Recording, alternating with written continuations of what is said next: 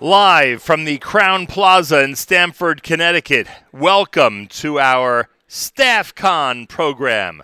Live on a Monday night with our friends at NCSY. It is StaffCon. We have an opportunity tonight to meet and greet some of the great leaders that NCSY has produced and some of the people that lead this great organization. StaffCon is here in Connecticut with over 200 staff members from around the world who are here to integrate, to be here and share ideas and growth potential. It really is an amazing gathering. And here we are at the Crown Plaza in Stamford, Connecticut at the Nahum Siegel Network as we present these 2 hours on a Monday night and again on Tuesday morning right after JM and the AM, so that all of you out there around the world get a taste of just how NCSY has grown, just how incredibly they take the initiative to find and start to grow great staff members and then eventually to really advance them in leadership positions that make a tremendous difference in our community, and I mean in our community around the world. It's really an honor to be here. We've already met all through the afternoon, some wonderful people and some very dedicated people to Jewish leadership, and among them is the gentleman who sits to my right. The last time we saw him was at NCSY Kollel in Beit Meir in Israel, in a show that had a little bit of a different atmosphere, a little bit of a different feel, if you will. He is the director of NCSY Kollel, but for our purposes, we have to add, in this context, his title as managing director of NCSY, Rabbi Moshe Benovitz. It is an honor to reunite with you at your StaffCon here in Connecticut. Well, it's an honor to be back with you. It is a little bit different than the previous times we've met. Definitely a different feel, but a lot of similarities as well in terms of what we're trying to do and how we're trying to do it. There's the same level of excitement and enthusiasm and kind of a new generation coming in. That's what we do in our summer programs with the teens, and our staff are part of that process and the learning and the growth, and that's what you see at this conference here in Connecticut. At what point... And you're with the organization how long?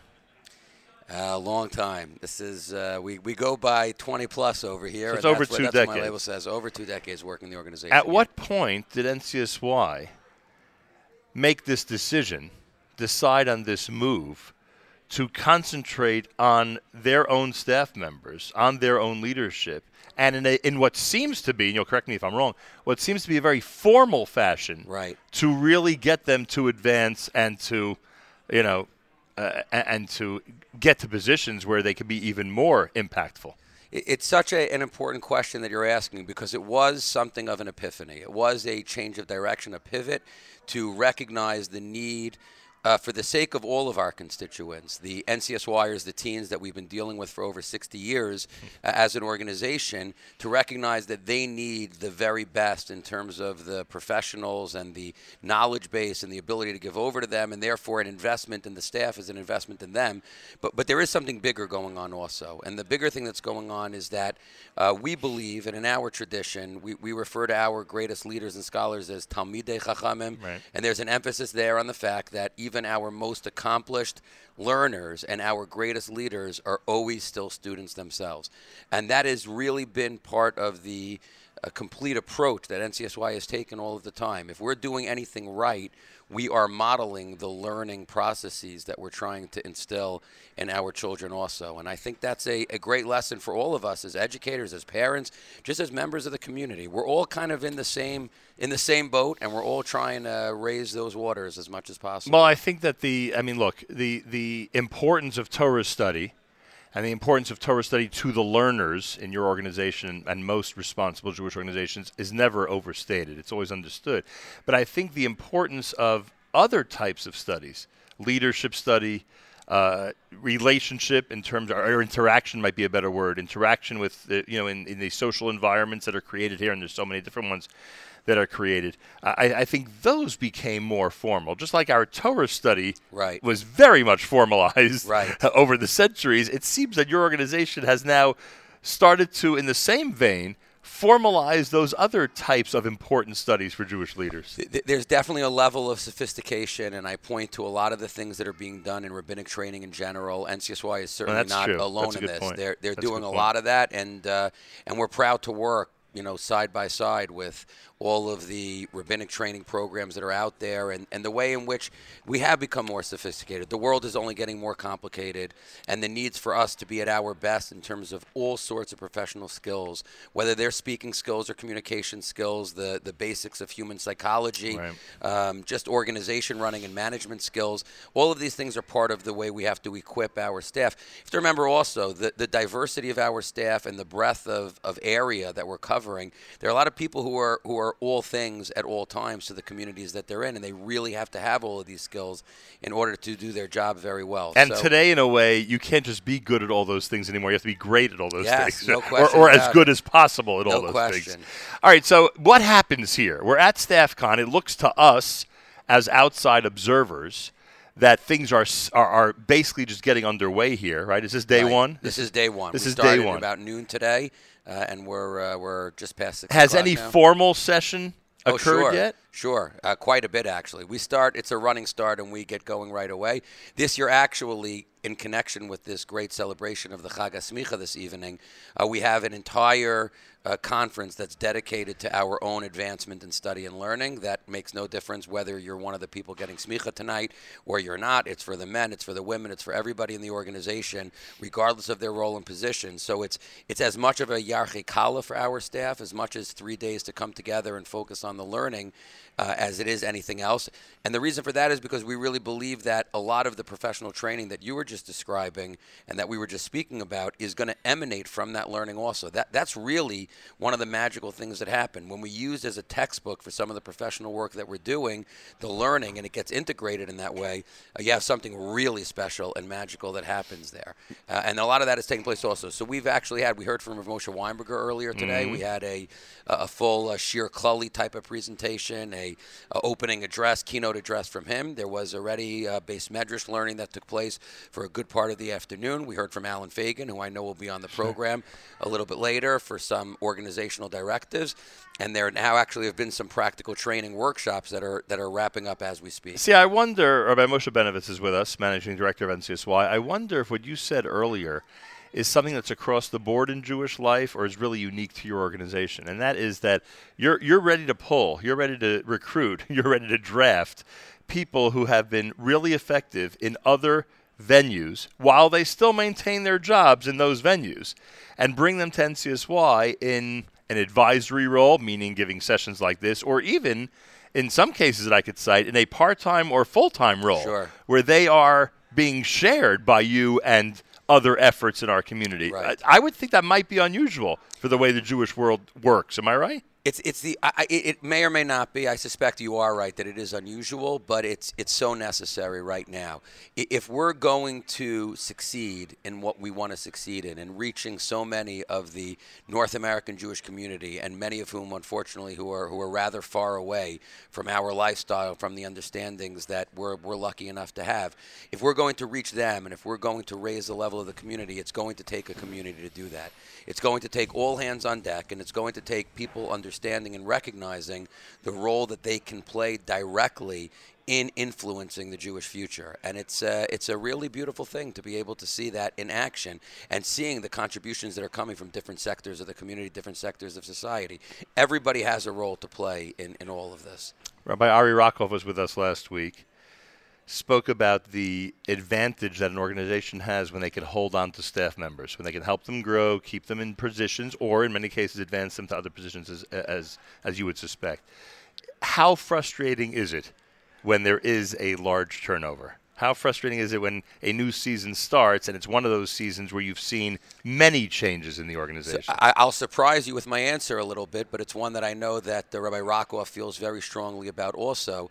This integration with the community is very much a two-way street. We don't view that, it's great when we have people who are around for a while, but first of all, it has a negative side to it also. There's a certain freshness that NCSY benefits from because of the fact that we deal with youth and because of the turnover and the relative ages of our staff members to society in general. And there's something so invigorating about being with that. It keeps the organization fresh and young and relevant.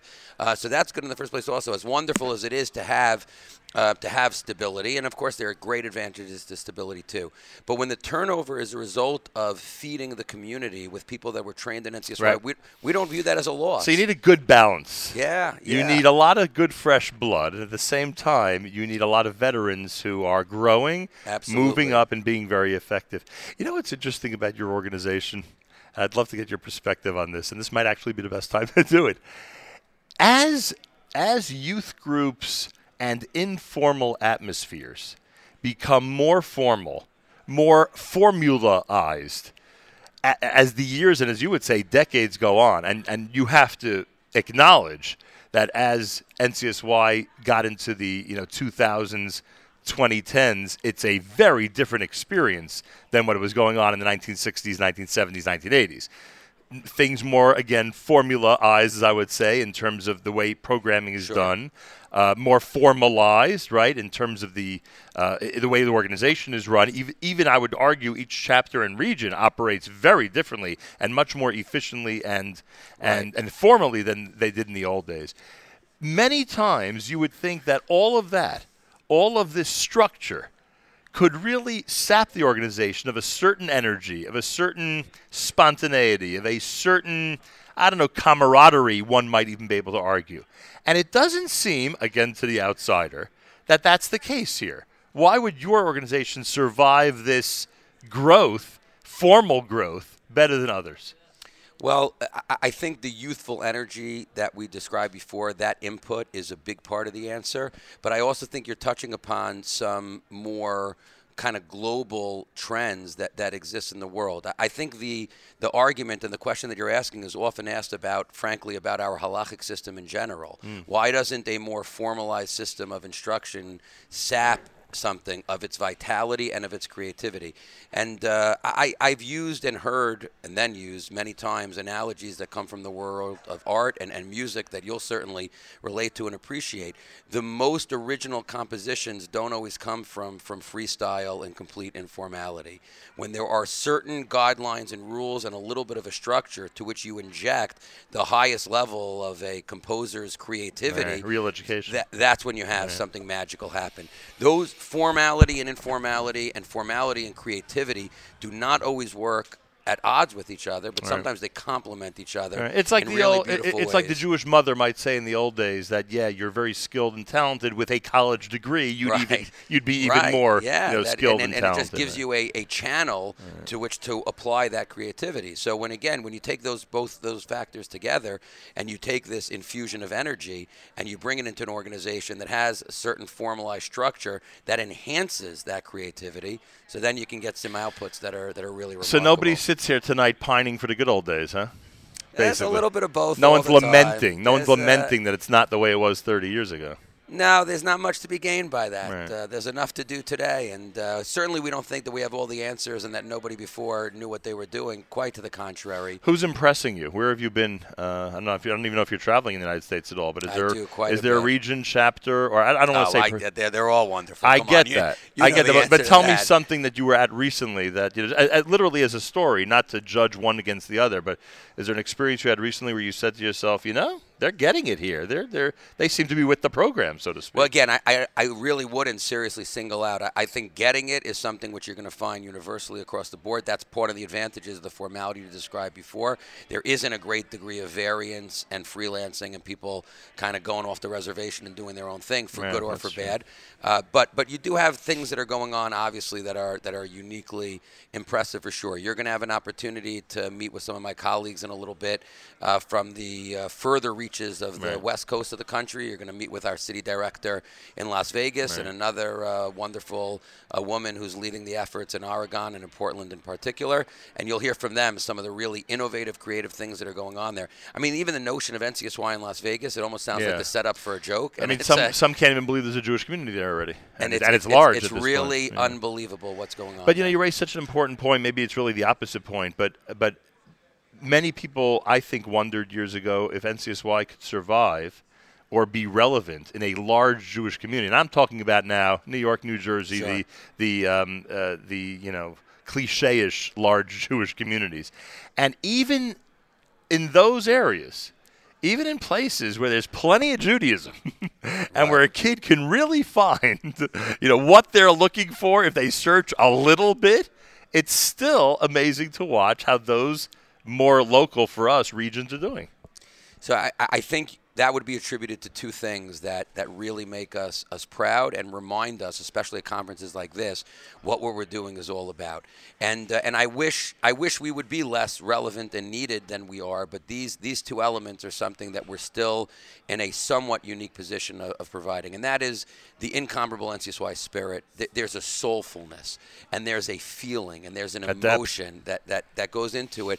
And in our standard communities, in our day-to-day lives, and in the rat race and all the other pressures and all the other things that are going on, a teen in high school who's got to worry about his college admissions, and he's got all the social pressures that he has.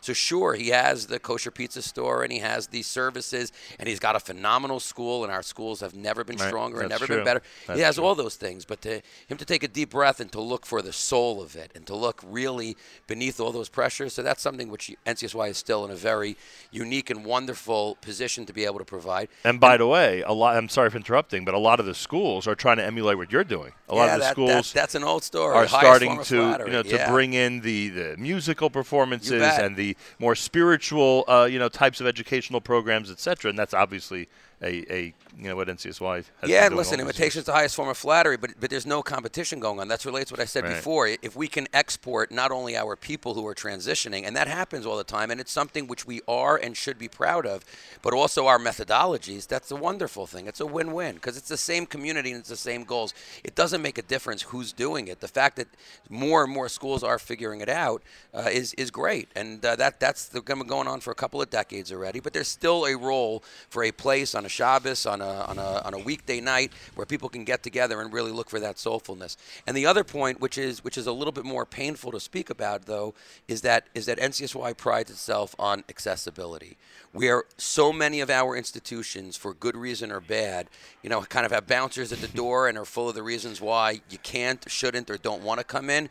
NCSY is all invitation all the time. You're always welcome, and you always belong. And so many teens, especially, are craving that in their lives more than anything else. A place of acceptance. Too many places are shutting them out. Yeah, and just a place where you can come in and where you belong. And that's a beautiful thing to NCSY's credit. We have 30 seconds left for our benefits. Anything we should know about Kollel? Are things progressing for next summer already? They are progressing at it's not sold out yet, pace. is it? It's getting there very close. quickly. We're ahead of all the record paces from before. They're close to 100 applicants already, and we're not out of October. And it's people interested in coming should definitely get those applications in because the wait list will be forming sooner than we'd like it to. I believe you have a real privilege to lead this organization at a flourishing time. I believe it in all of my being. Thank you so much. Absolutely true. Rabbi Moshe Benevitz, everybody, kicking things off at StaffCon here at the Nachum Segal Network. The NCSY Bencher app must be recognized because it is one of the, and Aryeh Kunstler's app actually here tonight, it's one of the most incredible innovations that they've gotten. You go into a community that may not be familiar with our Shabbos Miros and some of the classic songs that are such a part of our tradition. You tell them to install the NCSY Bencher app, and you're all set. Here it is. You're listening to the Nachum Segal Network on a special Monday night edition from StaffCon with NCSY up at the Crown Plaza in Connecticut. Lo alecha hamcha likmor, lo alecha likmor, lo alecha hamcha likmor, lo alecha likmor, v'lo ata ben chorim libatel mimena, v'lo ata ben chorim, v'lo ata ben chorim libatel mimena, v'lo ata ben chorim, sheibane beis hamikdash, sheibane beis hamikdash, sheibane b'meira v'yameinu, sheibane b'meira v'yameinu, sheibane שייבנה המקדש במהרה בימינו שייבנה במהרה בימינו שייבנה All right, that is the NCSY Bencher app, an amazing innovation. If you are listening in a, well, if you're listening anywhere, because these days people who are not familiar with our tradition are everywhere, of course. But if you're listening in a place that specifically you think somebody would benefit from an app that teaches them all of the important Shabbos Miros and all of the important traditional Jewish songs, recommend to them the NCSY Bencher app. All right, you're listening live to the Nachum Segal Network. Excuse me. Sometimes happens on the air. You're listening live to the Nachum Segal Network at the Crown Plaza up in Stamford, Connecticut. Now, tonight we keep mentioning that there is a Chag HaSmicha going on. There's a group of men who are going to be given their formal smicha. They will officially be rabbis in our community. And we'll find out more about the program with some of our guests. One of the people who is going to be part of that celebration tonight and receiving his smicha is Rabbi, or soon-to-be Rabbi, Yehuda Marilis, who is the director of Las Vegas NCSY. Welcome to Connecticut. Thank you so much. I mean, I guess Vegas is exciting, but what's more exciting than Connecticut after all? Oh, yeah. This is You must live in one of the most exciting regions of the country, frankly, with people coming in from far and wide, people visiting your community, I'm sure. There's so much happening, obviously, you got to get that Tuesday night flight out. Yeah, that's the one, You huh? can't get the weekend, That's otherwise you're done. I am told that your community, whatever that means, let's say the greater Jewish community in Vegas, is somewhat removed from that crazy scene that most people associate with Vegas. That's accurate? Completely That is removed. accurate. Yeah. So yours is what we would call, and looks like and acts like a, I don't know, traditional Jewish community? Basically One would not regular- even realize it's in Las Vegas. Could be anywhere. A Hamish neighborhood. Very nice. How long are you out there? I'm out there 8 years, going on my 9th And year. always with NCSY? Always with NCSY. As since I'm in director, Vegas. do we call it the Las Vegas region? Las Vegas director. And did you know anything about there before you got there from Los Angeles? I knew nothing about Las Vegas, no. You were told except what by I who? heard. This is a good opportunity. Go take it. I actually had a close friend out there who runs Camp Nagila West, Donnie Locker, who was out there in Vegas and said, come out and join me. And what did you find the first year you were there? Was there Jewish youth? Was there a vibrant community? How would you describe it? It was a desert. It was, Literally, there was nothing going on over there. I was part of a shul, Young Israel Aish, with Rabbi Wine. He was pretty much the only show in town. A couple of Chabads around, and pretty much there was no teens that were active in a synagogue. So that's for today, sure. if we hear so much about the Vegas Jewish community, in just 8 years, it has grown so much. Oh, it's sky high. Every Really? year there's people moving in, not just visiting, but moving into the community. My community that started 5 years ago has 130 families. Interesting. So it's flying. And it didn't exist before 5 years ago. Huh? Absolutely nothing. Rabbi Yehuda Marilis is with us. So I always ask this, and usually we get interesting answers because we talk about the difference between city kids and country kids. We talk about the difference between people from the South and people from the New York, New Jersey area. And certainly we can compare both coasts. I hate to tell you, but you and I could sit probably and discuss the New York area and the L.A. area from today till tomorrow. What about Vegas? How would you describe the youth there, what they're into, and what type of disposition they have, etc.? See, Vegas is very interesting because it's transient. Right. And there's always people moving in and always people moving out. So you sort of get very interesting people because you're getting from everywhere, all over, the different areas, and you're getting big city kids, you're getting other suburban areas that are moving in. So you really get an eclectic mix of teens and even adults in the families that I work with over there. You see they're just all different kinds of people. Some are, always need to be doing something and always need to be getting to the next thing, and some are completely laid back, and some, are interesting and different. A real melting pot, huh? Do you get the feeling that a good number of youngsters out there are attracted to ritual Judaism? Is it something that have you met plenty that have become, really into what we do each and every day? So when I got there were definitely no teenagers in a synagogue at all. Be it Orthodox, Conservative, Reform, Reconstruction. Really? The teenagers did not go to synagogue, and pretty much I had to start the JSU clubs in the public high schools over there. And slowly but surely, we created a community of teens. You know, there's Coffee Bean, which is kosher out in Vegas.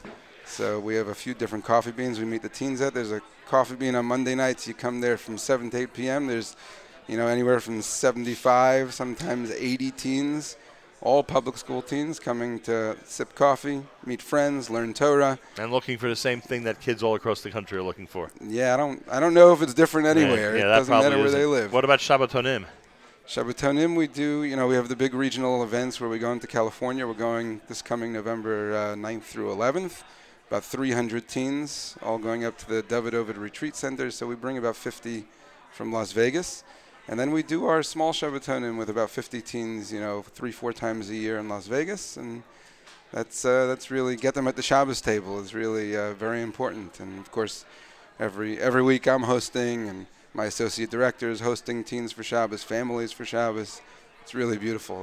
That's one of the most beautiful parts about living in an area like that. Rabbi Yehuda Marilis is with us, Las Vegas NCSY. Tell me about this smicha program that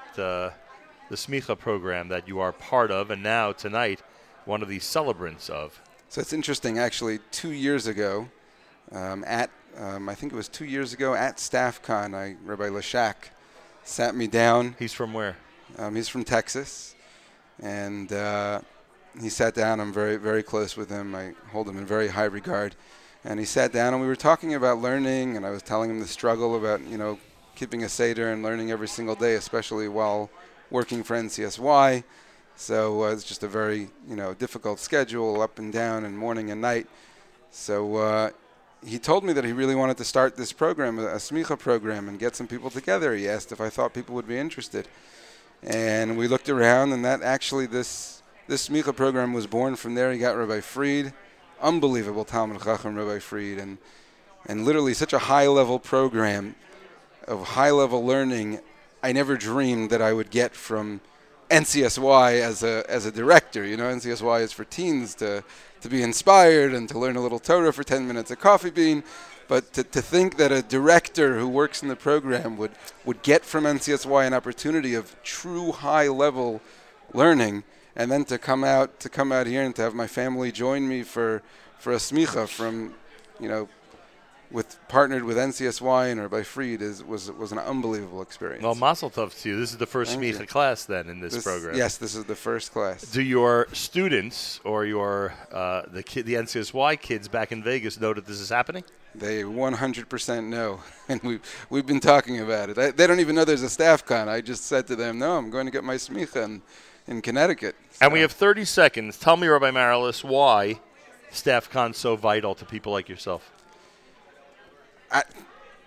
StaffCon is something that I look forward to every single year, and everything I do, you know, I just can't wait to come and share and talk to the other directors that are here and see everybody that are doing things better and seeing a way that I could help others, and then learning about new initiatives and new things that are going on in NCSY.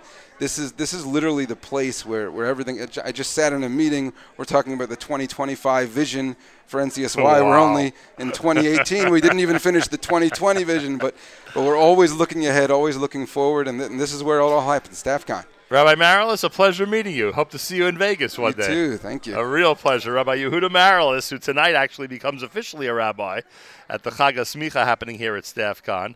We're with NCSY at their convention, and Rabbi Oppenheim is here from Charlotte. Wow, he obviously survived the flood. Baruch Hashem. Oh, it's great to see Rabbi Oppenheim here.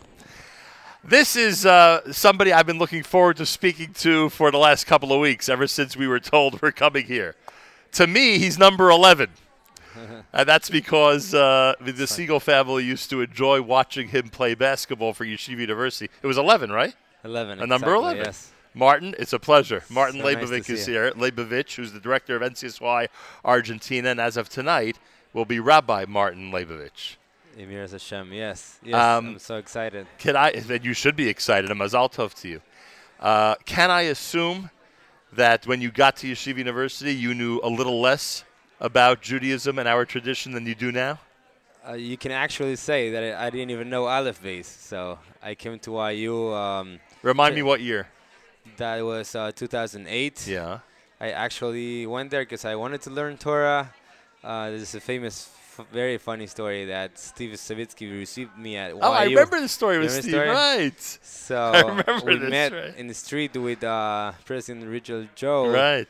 And the first question I asked was, where can I find the kosher store in the area? Right. Because I didn't know exactly where I was coming, and actually it turned out to be that it was one of the best experiences You I ever had in my life. transferred from somewhere in Florida, was I it? transferred, yes. My first year was in Texas playing a Division I junior college, and my second year was in Miami playing Division II. Right. Then I started learning Torah, and then I really wanted to start keeping Shabbos, kosher, etc. And that's when I met Steve Savitsky, and the whole story starts. And Unbelievable. Baruch Hashem, I was So okay. playing basketball for YU can lead to some really good spiritual things, huh? Yes, definitely. And I just have to assume, knowing him, that Coach Halpert was only a help in this whole area. Yes, he's actually invited today Is to he the coming? Chag HaSmicha. I hope so. Oh, I hope so. He wow. was coming directly from a doctor's appointment. I Wow. hope he can make it.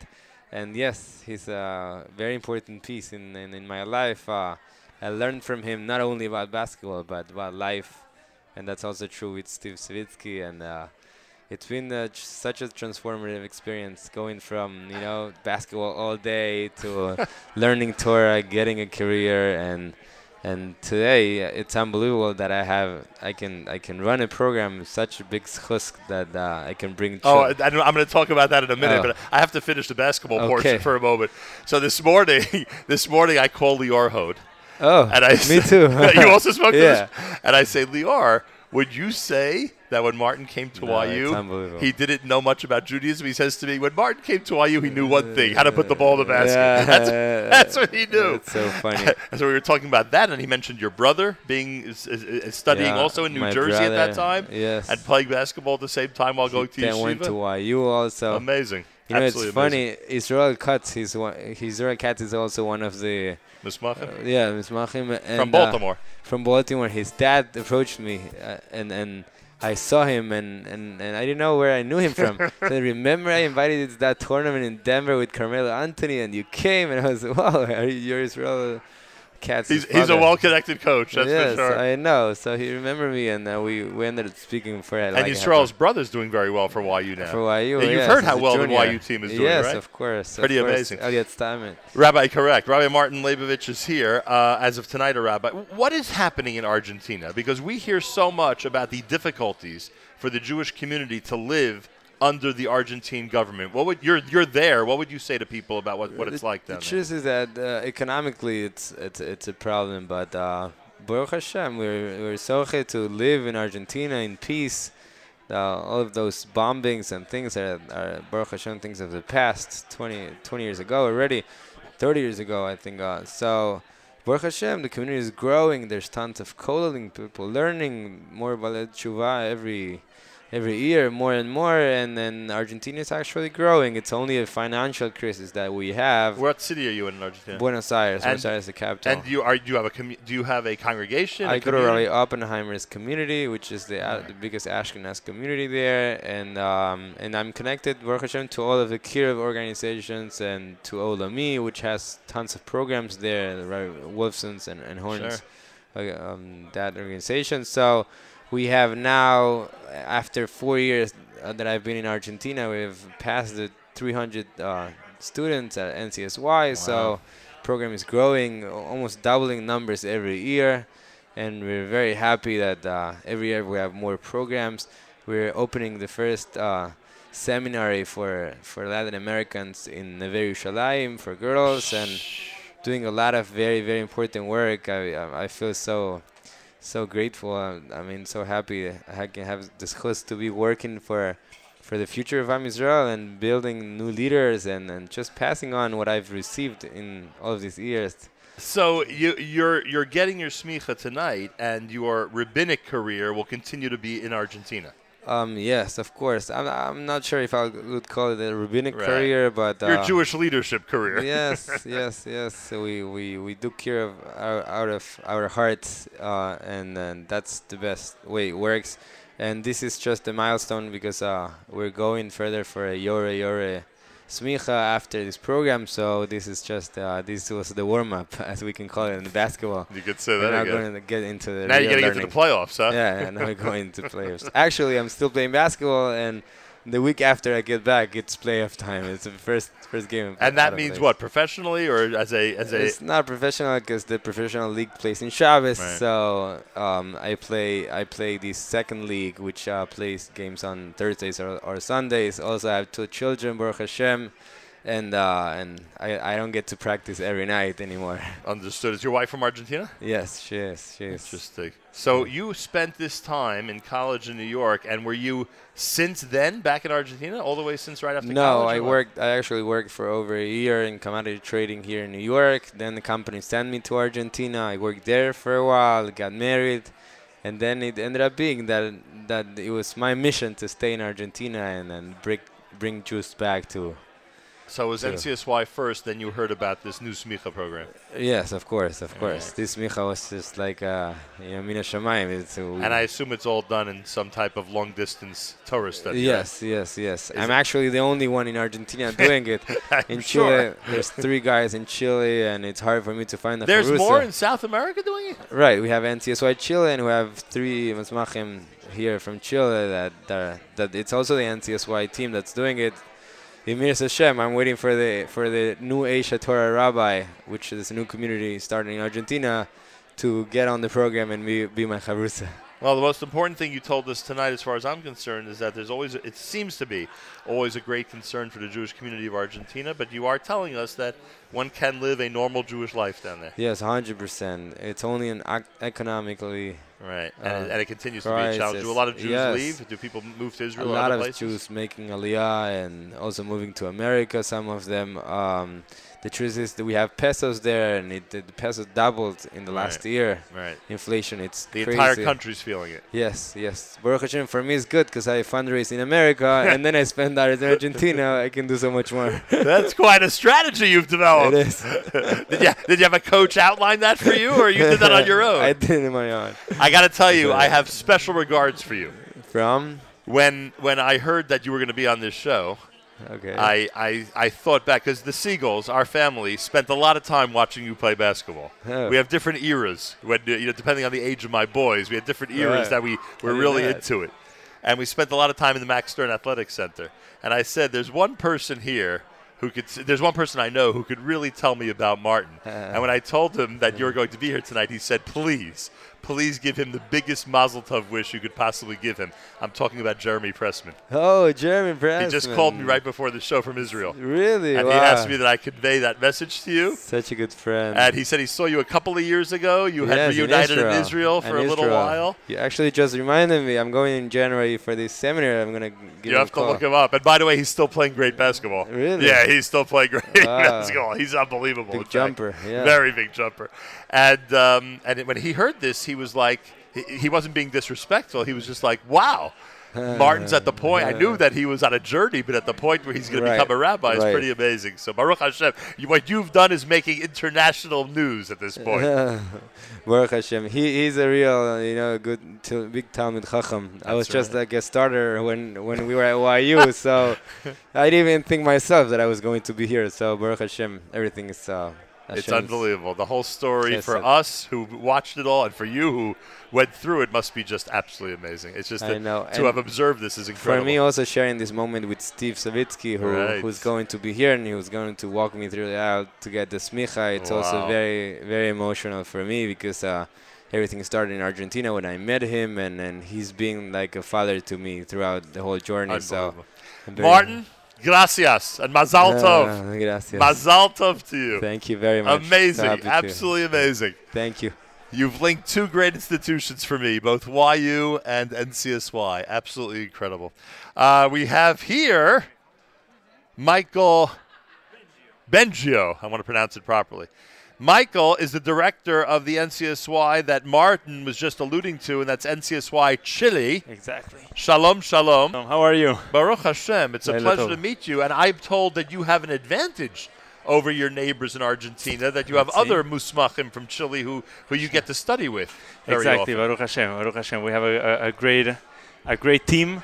We have other family members that are joining the team as well, and And it's been amazing. Everything that's been happening in NCSY Chile is nothing short of a miracle. Well, let's It's start been from the beginning because I did this with Martin because, when you're in the New York area, you know what kind of, I don't want to compare this, God forbid, to Jerusalem. We know Jerusalem's the capital of the Jewish people, but the New York area is also somewhat of a capital when it comes to Jewish life. We don't know what it's like in other countries. He described for us Argentina. What is Jewish life like for the typical member of the Jewish community in Chile? No, so it's beautiful. It's a small community. We have about 10 to 15,000 Jews.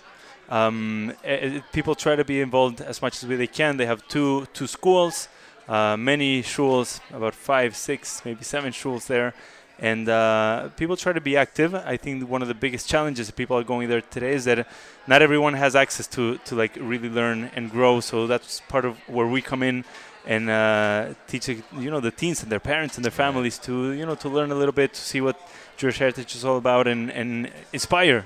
That's what we would really do there. And at some point, you also picked up the notion to become a rabbi, to get a formal degree. What has that process? It's been 2 years, right? The process. It's been a little over 2 years. What has it been like over these 2 years? It's been amazing. Through this, well, first of all, just to be close to somebody like Rabbi Fried, to be able to have a kesher with someone like Rabbi Fried and learn with him and ask him the shalas that we do.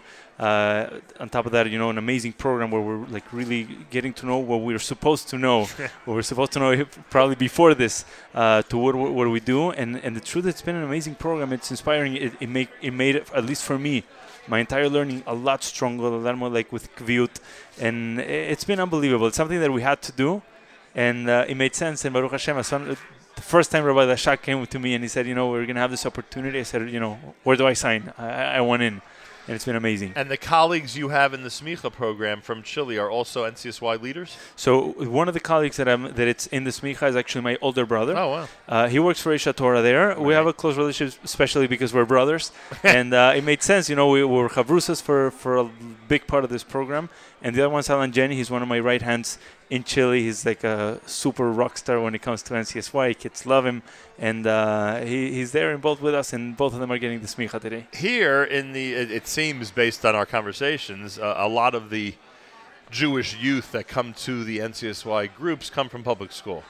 They go into the public schools, they recruit, they ask the kids to join them at different programs during the week. Is that similar to what you do down there? No, what we do there is most of our students, there are 2 schools there. There's a school called Instituto Hebreo. There's a school called Maimonides School.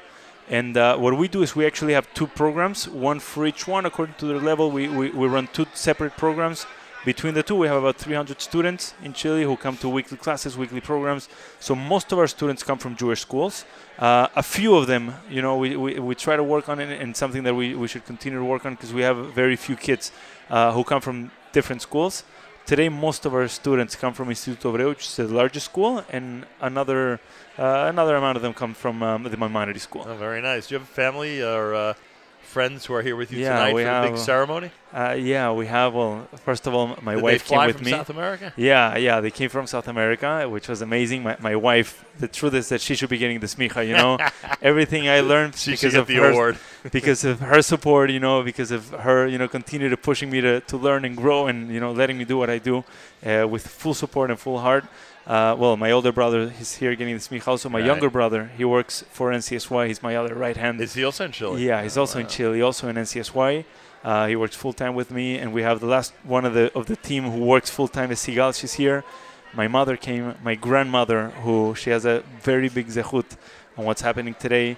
I have my uncle and aunt here, Sergio, Denise. All from Chile? All from Chile. They actually live in Miami, those 2, but my grandmother also lives in Miami. And we have, just now I met with Mitch Hader. He's been a huge supporter and mentor for us. So Mitch and Lita are here, which was amazing to see them. Very exciting. And then you have, Rabbi Lashak, Rabbi Fried, and the entire Smicha team. A lot of people are going to be very happy to be here with you. Absolutely. Michael Bengio, who's about to become Rabbi Michael Bengio, is with us from Chile. Have you been to this convention before? Yeah. Why is it important? 10th, Why? I think. 10th? Yeah. What is it that you gain from this that makes it so worthwhile to come all those miles from Chile? So first of all, every year you come, you see a different program. You learn, you get expertise from different areas. Every time I come, I take something new. Many of the programs that we built in Chile, the entire idea and structure and how to build it came from staff conference where we come every year. We come here, we have an idea, we speak to people. You have all the Cure experts around the world right here, and it's amazing. And besides, the how-to that you learn here is the connection, the kesher you get with everyone else. You have people to go to for advice, for guidance. And the truth is, it's no better place to be at than right here to do what we do in Chile. It's been the reason we made it to the point where we made it today in Chile is because of, what happens here every year, for coming here every year and speaking to these people every year. Besides Argentina and Chile, are there other South American countries? With Not NCS? today. We're working on it. Two. We These would are like the to, right yeah. But for now, we have Chile and Argentina, and in both countries, it's amazing what's happening. It's unbelievable what's happening there. Well, as I said to Martin, I will say gracias. Oh, I will say mazal tov. Thank you so much. And it's really amazing to meet you. And I'm sure there are a lot of challenges in doing what you do down in Chile. So continued success with everything you're doing. Thank you. And mazal tov so and the much. smicha. Thank you so much. Rabbi Mazel tov. Michael Bengio, who's Thank director you. of NCSY Chile and will be officially a rabbi very soon, in the next few minutes. We say mazal tov to you, so all much. of us here. Have at a the good night. Nachum Thank you Segal. for your Thank you. time. Thank you. More coming up. We have the NCSY Bencher app that we are featuring during our musical segments tonight, because the NCSY Bencher app is such an amazing resource for people around the world to learn the Shabbos Miros and the traditional Jewish songs. You're listening to a special presentation of the Nachum Segal Network. We're at NCSY StaffCon in Connecticut on a Monday night, Tuesday morning at the Nachum Segal Network.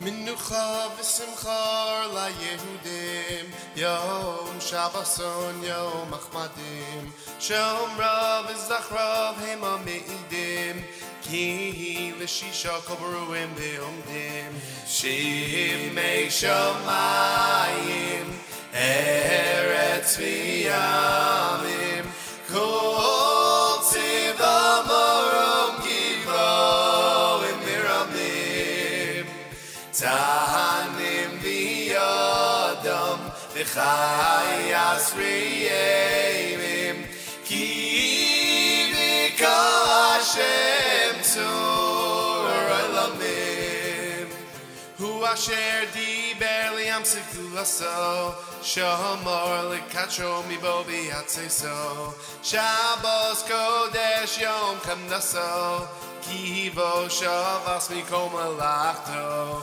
Shimei shamayim, Eretz v'yamim, Kol tzivah morom mivoim v'ramim, Tahanim v'yodam v'chayas r'yemim, Ki v'ka Hashem tzur olamim, B'mitzvah Shabbos kel yachalitzach, Kum karoi lo v'yachish liyamtzach, Nishmas kol chai v'gam naritzach, Echol v'simcha ki kivaratzach, Shimei shamayim, Eretz v'yamim, Kol tzivah morom givoim v'ramim, Tahanim v'yodam v'chayas r'yemim, Ki v'ka Hashem tzur olamim, B'mishneh lechem kiddush rabbo, B'rov matamim b'ruach nedivo, Yizku l'raftu am nisangim bo, V'viyasko elechai elamabo, Shimei shamayim, Eretz v'yamim, Kol tzivah morom givoim v'ramim, Tahanim v'yodam v'chayas r'yemim, Ki v'ka Hashem tzur olamim.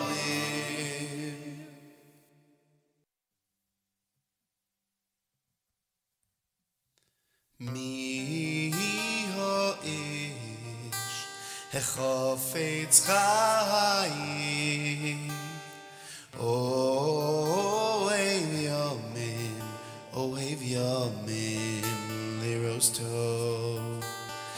Mi yoish hechafetz chayim. Oev yomim lirost tov. Nitzor l'shon chameira usvasecha midaber mirmo. Sur meira maseito baki shalom viradveyu. Nitzor l'shon chameira usvasecha midaber mirmo. Sur meira maseito baki shalom viradveyu. All righty. Where does that great music come from, you might ask? The answer is the NCSY Bencher app. And who's responsible for that Bencher app? A gentleman named Aryeh Kunstler, who claims that it's a lifetime ago that he introduced that Bencher app. I disagree. To me, it feels like about a month ago that he was in my JMM studio introducing it. First of all, good evening to you. Good evening. How long ago was it, do you think? Seriously. Because if you tell me 3 years, I may just collapse right here. It's 2 years Hanukkah. It's 2 years. This coming Hanukkah. Okay, that I can live with. Not so bad. That I can Yeah. live with because time is flying a little too. I think 2 years Hanukkah. Yeah. Time is flying a little too fast. So if you tell me 2 years Hanukkah, it's not so bad. What we've been doing is, because this is an NCSY themed show, quite obviously, I'm reminding everybody who's listening that if they know people who, and by the way, this was very helpful when I took a trip down to a couple of cities that had beginner Jewish populations, let's put it that way. If they know people who are not familiar with what's going on at the Shabbos table, even when they're in the rabbi's house, they don't get it, or they don't know certain traditional tunes that you cover on these, here's the NCSY Bencher app. Utilize it during the week, play it, and there you have it. So anyway, if you're wondering how that got into this program, now you know why. What's going to be what's going to be happening an hour from now for everybody who's at StaffCon here with NCSY? So I believe I'm doing a performance first with a bunch of talented guys led by David Perlman, I believe. Right. They're doing it's about 4 guys. Amazing. I'm just accompanying them because they don't need me for that. They're amazing. Got it. And then after, I guess, finishing up the smicha, I think it is, right? Yeah. Big Chag the big Chag smicha, yeah. So then, we're going to dance a bit. You'll start rocking the place? That's the way we do it. I don't know how many days ago, but recently, sometime after the interview, and I were on the phone, and you actually indicated that those who are demanding brand new Aryeh Kunstler material, their wish may be coming true. It's how much longer will we have to wait? So the plan is not necessarily to do an album; it's to do You'll to do material. different releases with videos and singles. Because I've been writing so differently in the last year and a half. So there's a lot of English stuff. There's a lot of acoustic, mellow Hebrew stuff. So they don't all fit together on an album. So I'm just gonna kind of release everything out. Yeah, which seems to be the trend these days, anyway, right? So. Yeah. Aryeh Kunstler here. We're at StaffCon with NCSY. You've seen the power of music when someone is on a road to traditional Judaism, haven't you? Oh, absolutely. Absolutely. I mean, just doing my type of music, just the Jewish alternative rock at NCSY Shabbatons, you see the effect. There are kids who are like, I didn't know this Jewish music can be like this. So it's transformative. Baruch Hashem. And everybody should remember that it's one of the best entrees for somebody who's just starting out on the road to Judaism. It's one of the best ways to do it is to get into the music. Obviously, the slower, more Hamish material also is helpful. Yeah, it definitely helps. Not just the alternative music, but even some of the traditional music is very helpful, and people should take advantage of that. Aryeh Kunstler, the star of the Help Me Out 2016 Kosher Halftime Show, 2015, 2017. 2017. You were the star of 2017. 2017. Wow. Aryeh Kunstler, the star of the 2017 That's right. Kosher Halftime Show. The now I don't know what they call it now. It was the GOAT, and now it's Mike's Burgers. What was it when we were there? It was the halftime. What was it called? Halftime grill or something. No, what was it called? Courtside. Grill. It was that the Courtside fun. Grill that night. I remember that evening. And have you heard any rumors about the 2019 Kosher Halftime Show? I have not. Good. I mean, that means the lid is on tight. Last year's was pretty up there. Last year was different. Yeah, last year was different. We went the music video route instead of the live performance route. It was fantastic. I enjoyed it. It was fun. We'll see what happens this time around.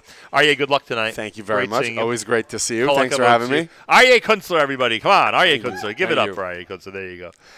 Meanwhile, we get to play another one of his selections from the NCSY Bencher app at the Nachum Segal Network. Mikolos mayim rabim, Mikolos mayim rabim, Mikolos mayim rabim, Adirim mishpereya,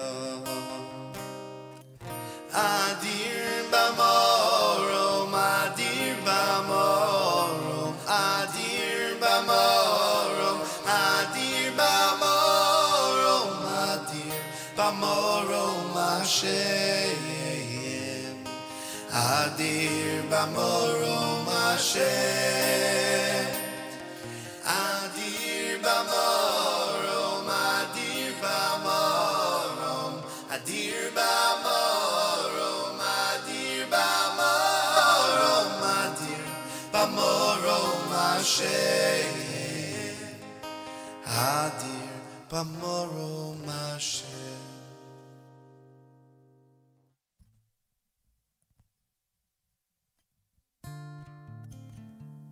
Rabos machshavos bilevish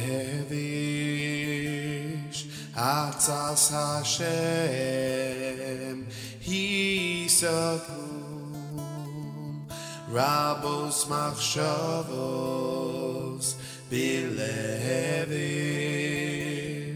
atzas Hashem hisakum.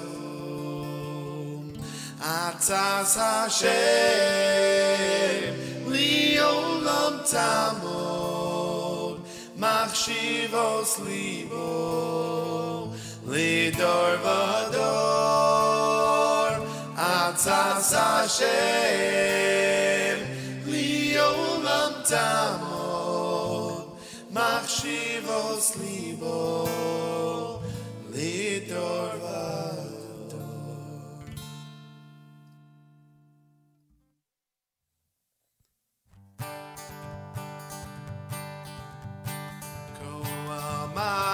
Ko amar Hashem, Motzachim bamidbar.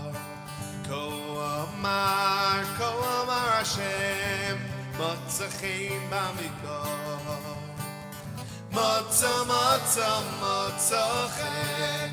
Motzachim bamidbar.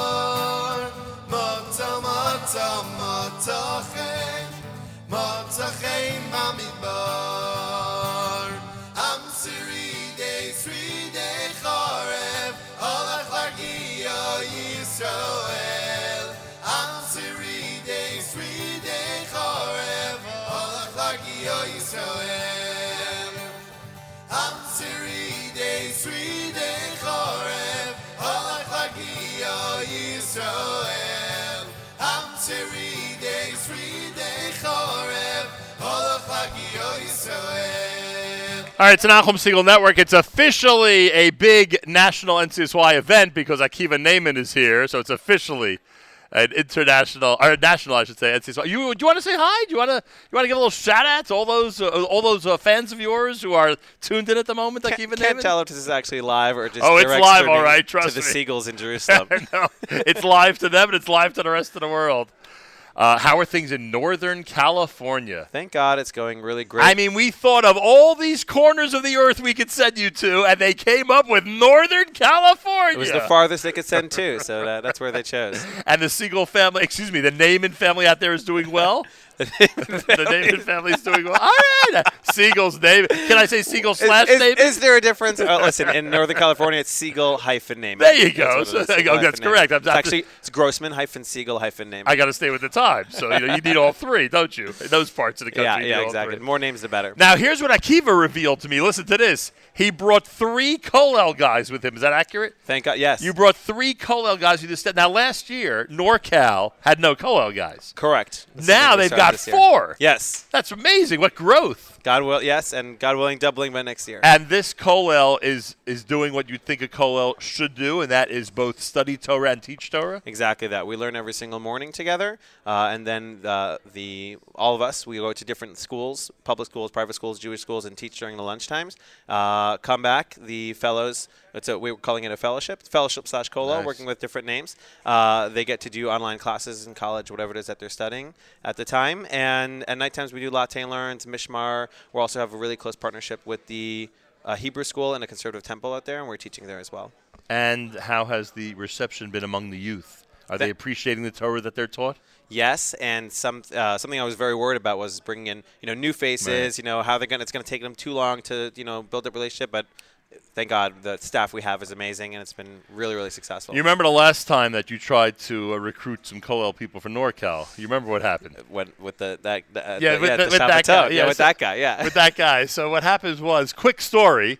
Akiva Naaman, I introduced him to somebody who I'm a great admirer of because this gentleman is a great ball player and at the same time a great Torah scholar. Yes. And I introduced him Win-win. and I introduced him to you because I wanted you to meet someone like this, not thinking that you might try to take him off the Yeshiva University basketball team to bring him to California. Thank goodness. My main goal in life. Thank goodness the recruiting, as good as you are, and trust me, you're good, but thank goodness the recruiting didn't work. Nope. And Tyler is still going to be on the team this year. That's There it. you go. Yeah.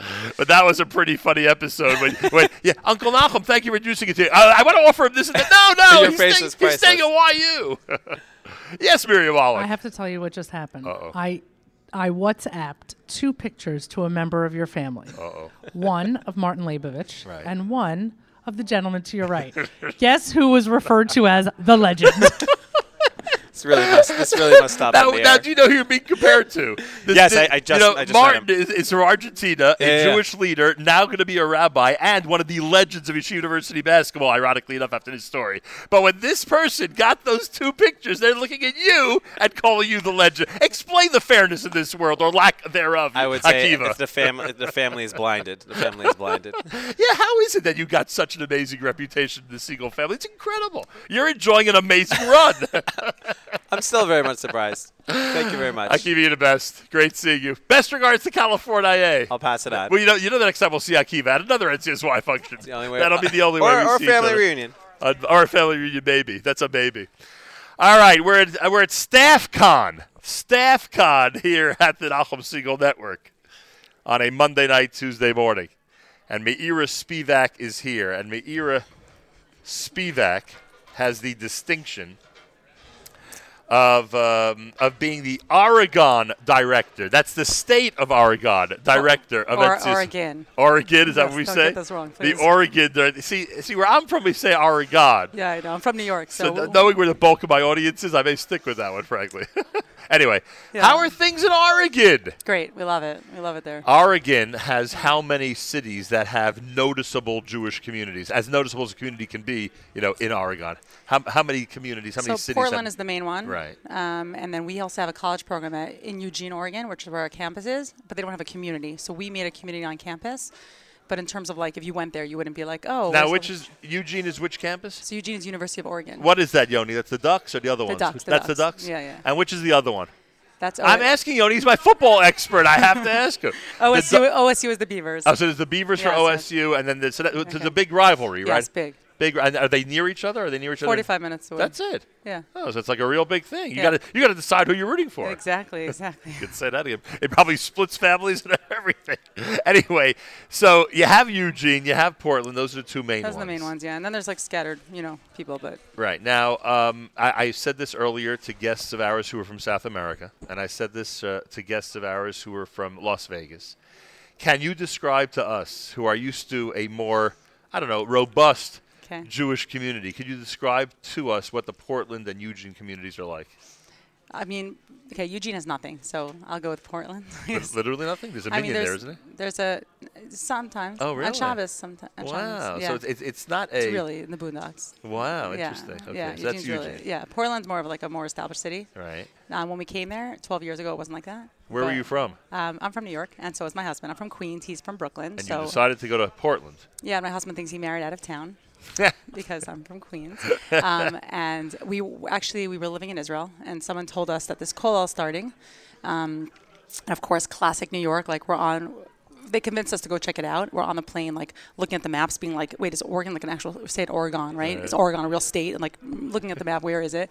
But we came, and for me, I remember going to the Latte and Learn that they had. NCSY had a Latte and Learn, and it was run by a volunteer at the time.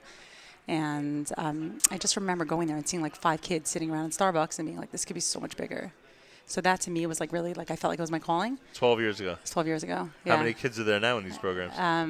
We have hundreds of kids in our program, so it's really special, and we love it. And we have it's great. Las Vegas. I still have Vegas on my mind.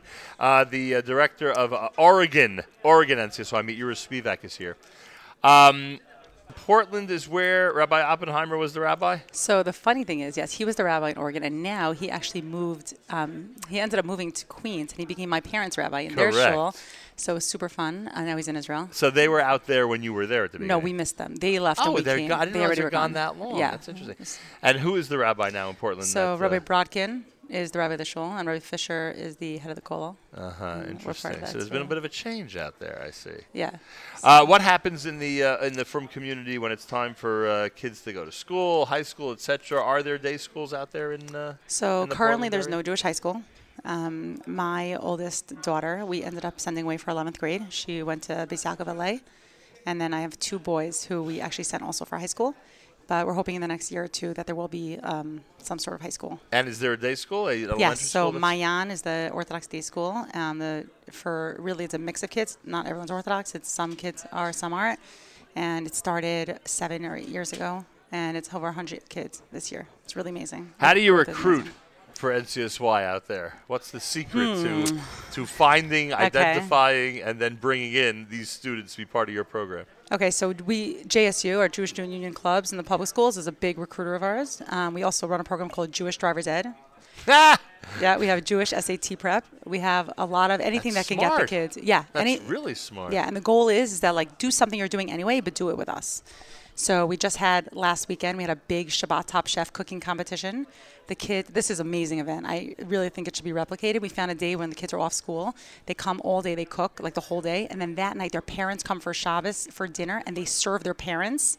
And then the parents are judging, and we brought in professional judges, and it was like amazing. So like the whole family is impacted. And that's really where we're headed, that it's not just working with the middle schools, with the high schools, with the college students, but if we can get the whole family involved, it's like a world of a difference. Are there enough people out there who are living in Portland that where you could fill positions of advisors and directors of the different programs? So it is hard. Usually when we have to hire from outside, and we're usually bringing in another couple. That's usually what it means. We have advisors that we fly out every 6 weeks to hang out with his teens, but it's not we can't pool from like New York. Right.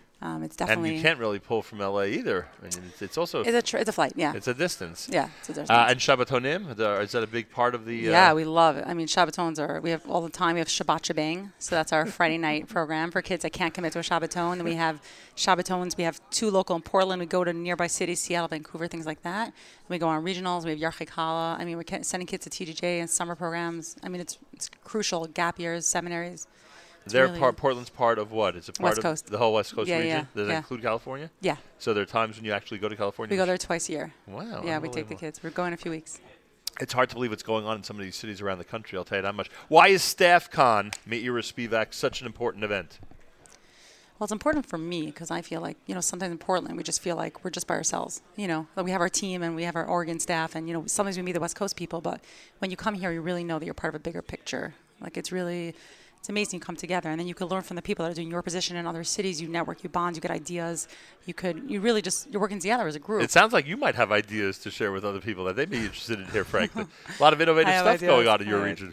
Yeah, but really, I mean, everyone's involved. The whole city really helps out. We're in a great community. My husband is always involved. Like it's amazing. We love it there. Oh boy, Yeah. I'll tell you, you've really you've made quite. I don't know if sacrifice is the right word, but you've made quite a commitment to one of the far-flung cities of the United States. Yeah, it definitely is far-flung. And it definitely, I was just laughing with my husband. I was speaking to him before I came on, and we were talking about the Nazir that we had a year or two in Portland. Somebody showed up and said, I'm a Nazir, and I'm not even joking. The real deal Nazir. The real deal Nazir. He's like, I don't know. I opened up the Torah, and I saw that you should be there's a mitzvah about a Nazir. I'm like, did you ever hear of Shabbos?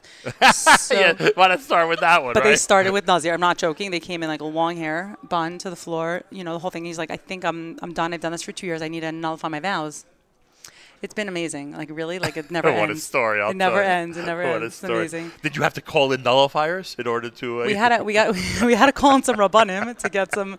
to serve as nullifiers of the vow? Unbelievable. Yeah, no. Yeah. Meira Spivak, next time you're in Portland... Yes. Next time you're in Portland, folks, yes. Look up the Spivak family. Yeah, totally. And you should know, we actually had a house fire, unfortunately, 2 years ago, and the community was, like, unbelievable. And now we set up our house that, we have 3 ovens, so we can cook for lots of people, so anybody's invited. We'd love to have them. Well, yeah. A pleasure meeting you. Thank you. And too. Best regards to the Pacific Northwest.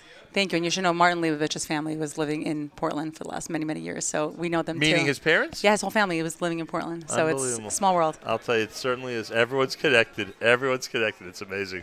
Thank you very much. Meira Spivak, Oregon Director Thank you for having us. NCSY. An absolute pleasure. Are we going here? More coming up. Keep it right here, everybody, as we continue with the Nachum Segal Network special from NCSY's StaffCon, live from the Crown Plaza in Stamford, Connecticut.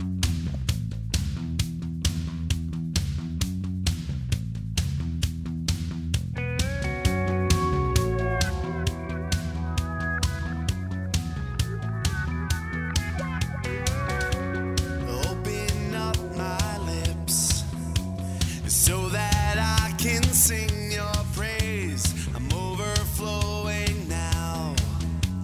Open up my floodgates. Open up my heart to find the words that I should say. Hear me calling now. My voice is passing through your gate.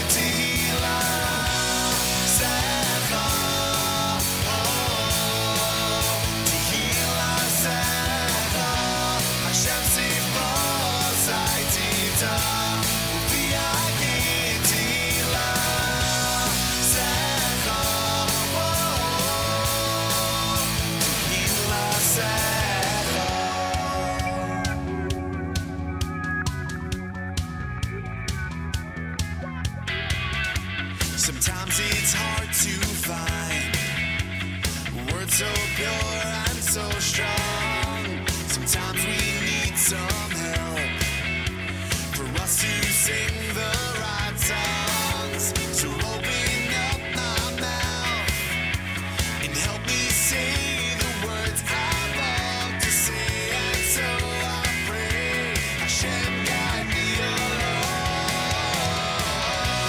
Hashem, sing false, I teach up. Be I Gitila, Secha, Tehila, Secha. Hashem, sing false, I teach up. Be I Gitila, Secha, Tehila, Secha.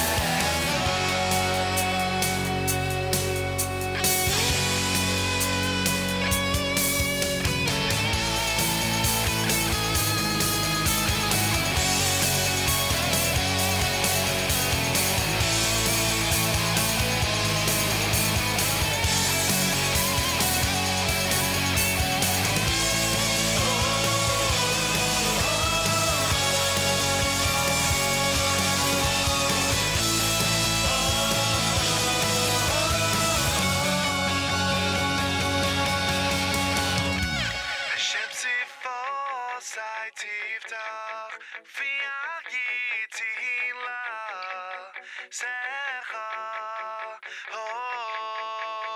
tehila secha Hashem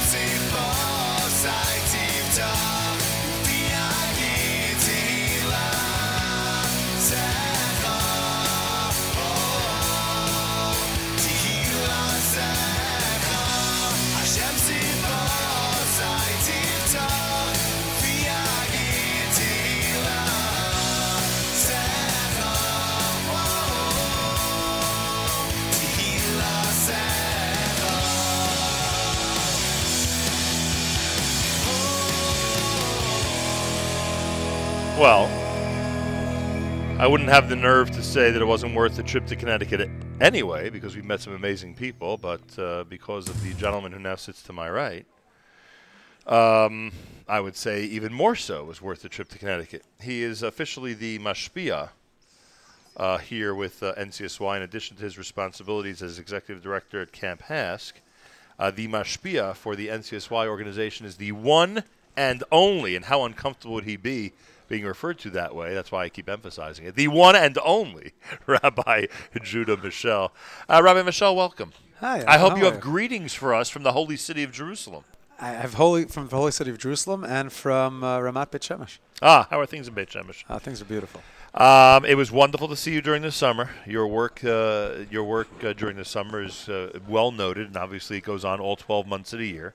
But you're now, you've added to your resume, or it has been added, maybe I should say, to your resume, the role of mashpia for NCSY. Would you take a minute to describe for us what that means? Thank you.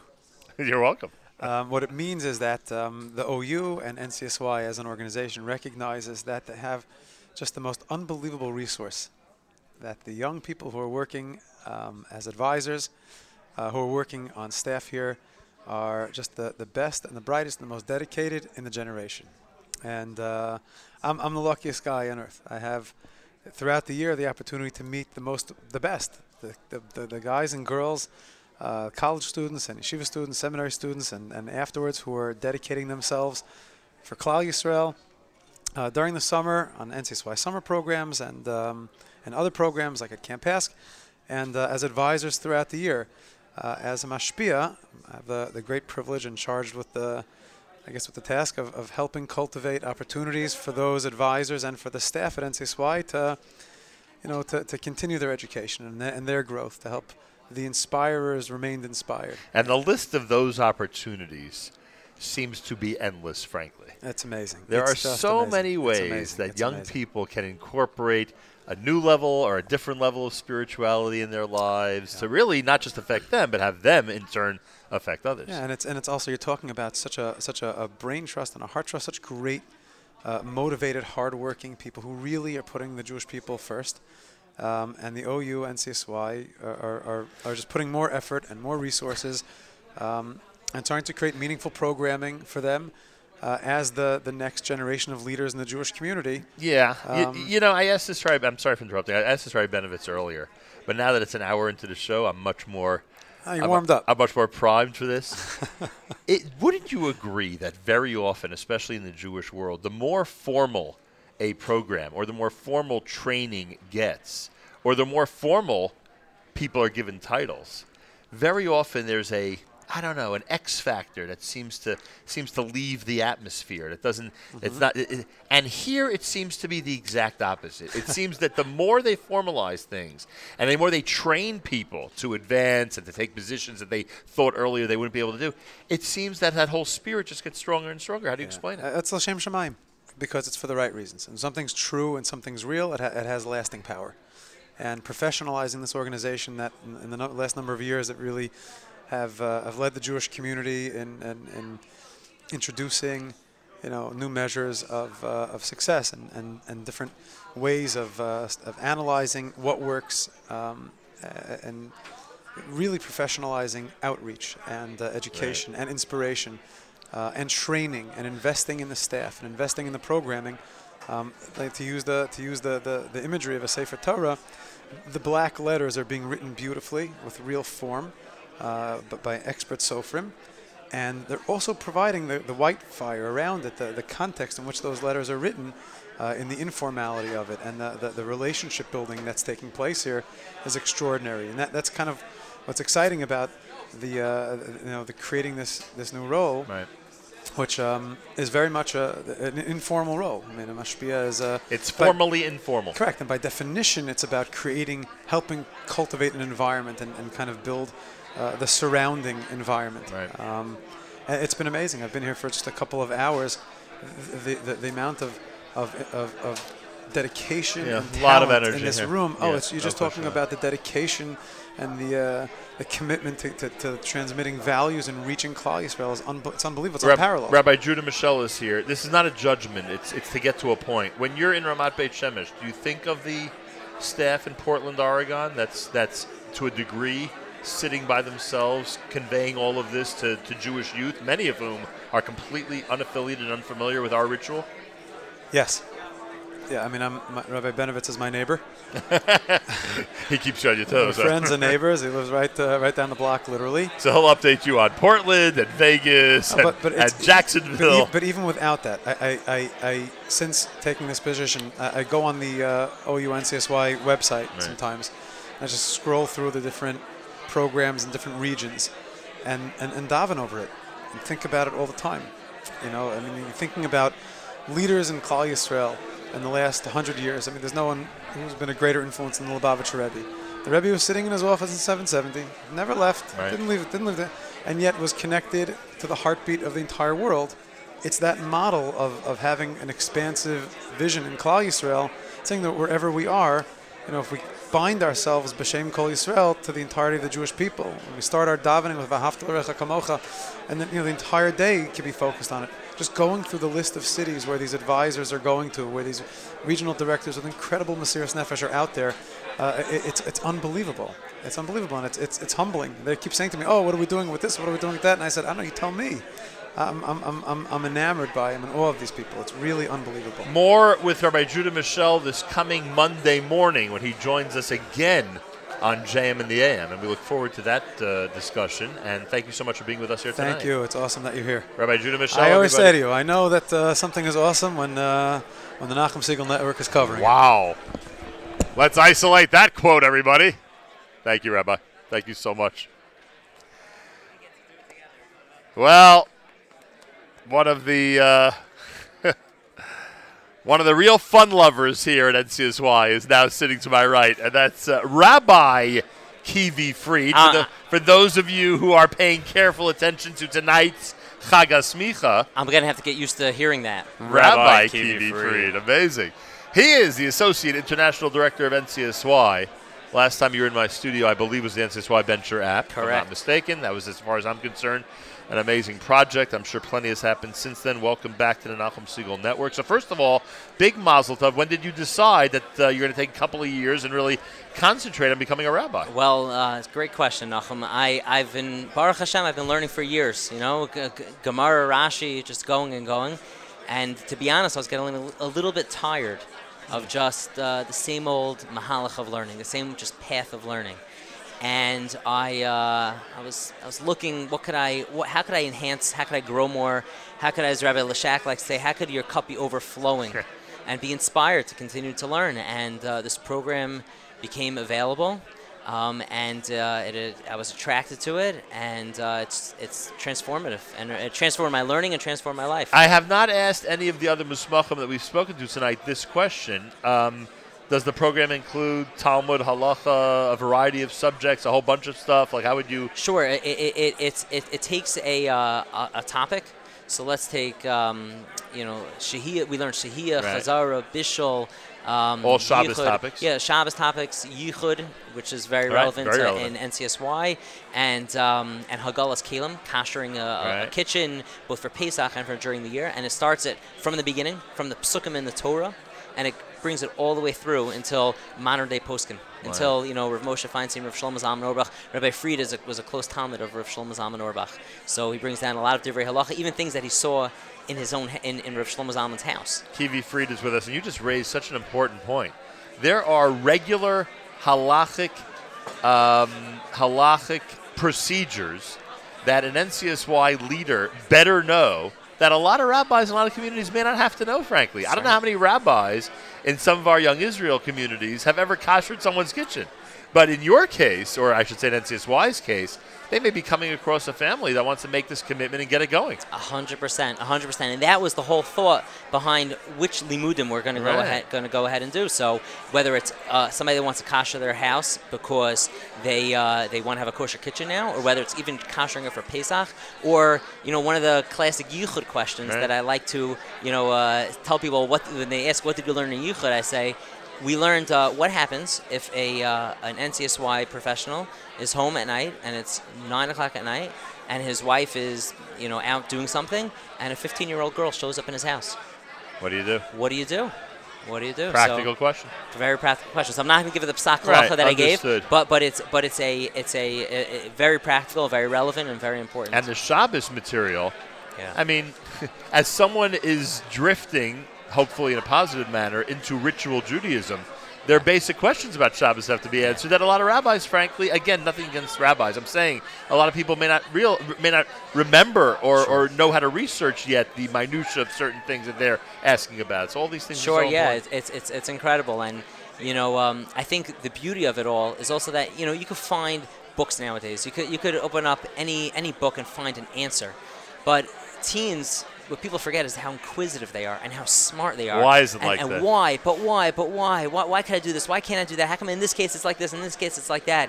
And when you're able to go ahead and really explain it to them and take them through the entire path that you've gone through, wow.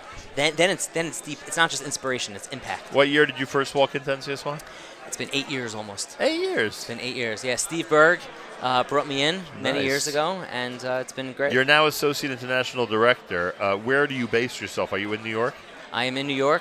I'm a lot of traveling or not necessary? It depends on the time of year, but I get my trips in. I know you spoke with Martin and Michael earlier. Have you seen their communities up front? So I've been down to Santiago, Chile, and Buenos Aires, Argentina. I've spent considerable time with both of them.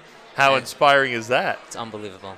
It's unbelievable. It's unbelievable walking down there seeing the NCSY logo, but it's also unbelievable walking into, it's the same thing. You walk into, except in Santiago, Chile, Michael said to me, you have to come to the pizza store. We're going to have 50, 60, 70 kids there.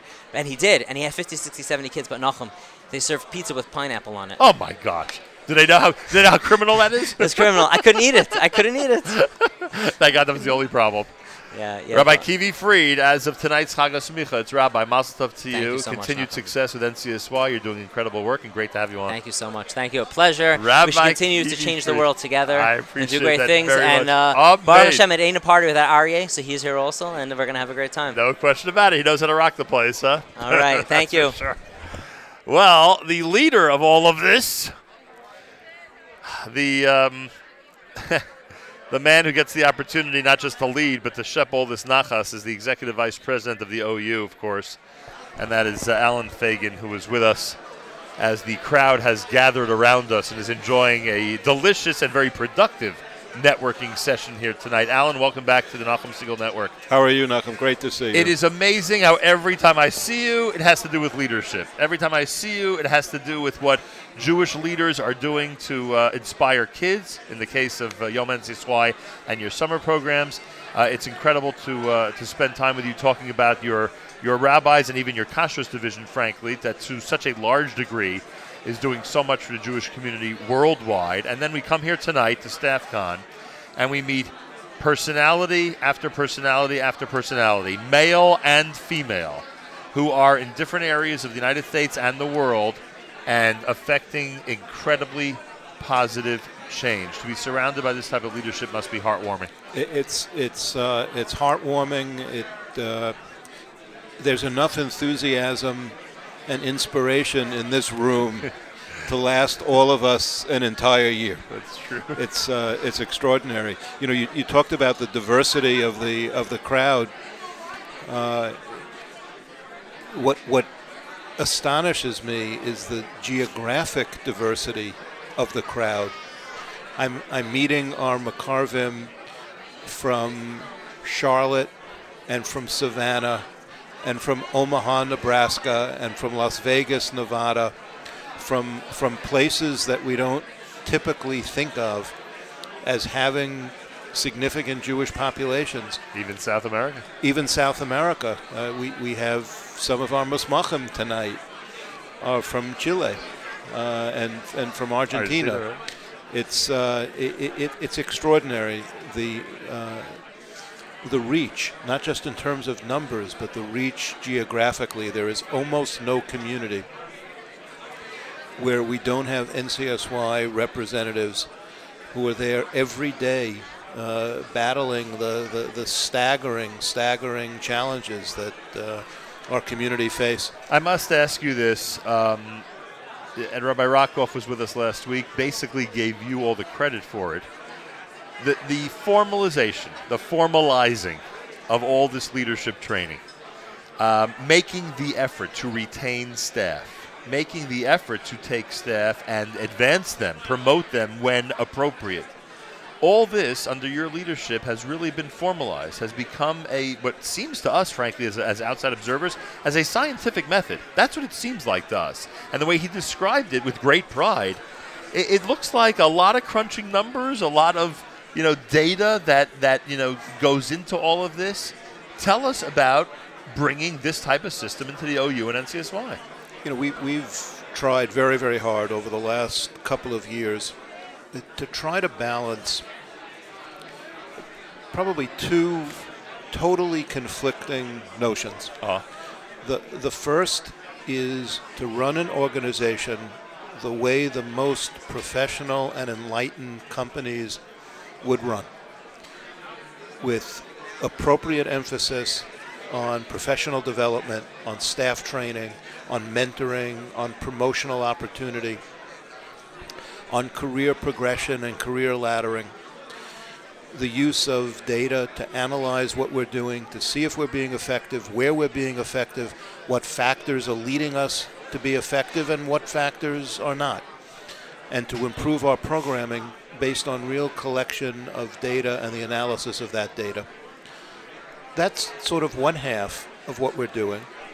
And if we can balance that without forgetting that we are in the neshama business, and that's something that can't be quantified. Saving a Jewish soul can't be quantified. There are no objective measurements of that.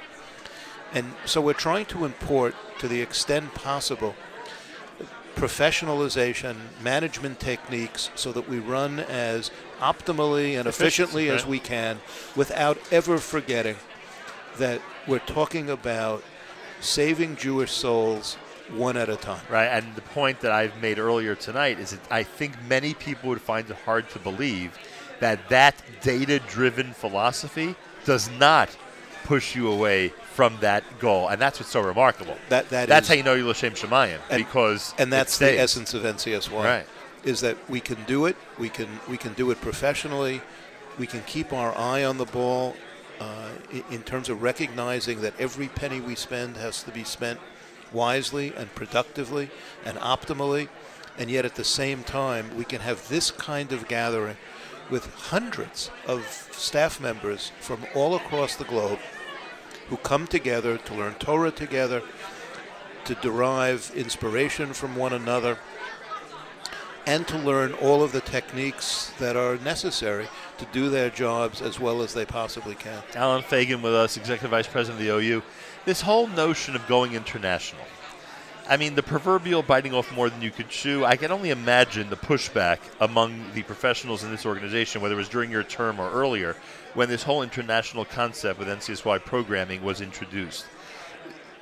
Wouldn't you agree that the odds are against there being success in countries that may not be used to the NCSY system in North America, and that the fact that it has succeeded, I mean, we saw tonight, just South America, which is astounding, right, the success that they're feeling down there. Incredible. I mean, wouldn't you say that it's sort of, went against all odds in succeeding? I don't know.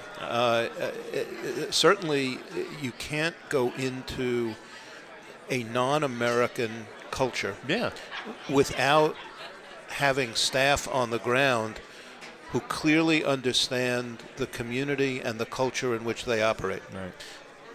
We're very, very lucky that we have staff in Chile, we have staff in Argentina who understand the community. They're from the community. They understand the community. They understand the kids. And therefore they're able to operate in a perfectly comfortable way where they are. The same is true in Israel. We were nervous about going into and the success communities there in Israel, and we've had enormous success there. The success there, honestly, is baffling to a lot of professionals. I'm being serious. Knowing what they call Israeli culture, knowing what they know as Israeli youth. I mean, there are a lot of people who are shocked that it's working so well over there. At the end of the day, there's no secret sauce. I wish we had it and could bottle it and take it everywhere. What NCSY staff is capable of doing is establishing relationships, and those relationships are established one-on-one with staff members who really care about kids and their development, about trying to help them along whatever Jewish journey they've embarked on. Right. Some will take that journey in incredibly very far. Long distance. Right. In ways that we're enormously proud of. Others are going to take some very tentative first steps.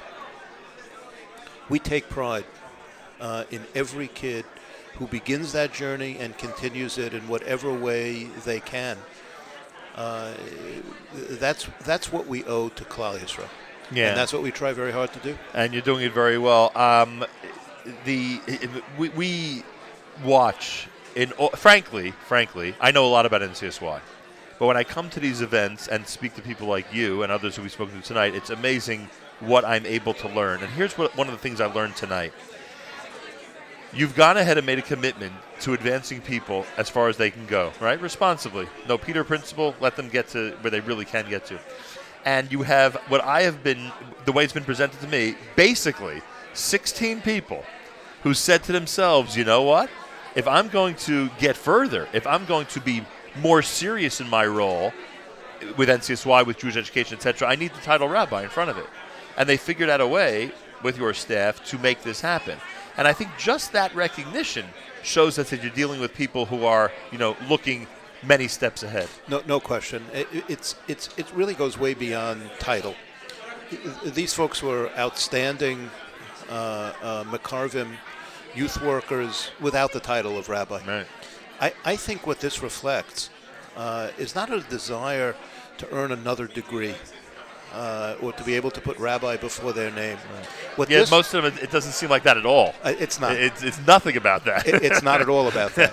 What it is about, and what's really beautiful about this evening, is that the pervasive atmosphere in NCSY is what we have to offer is all based on Torah.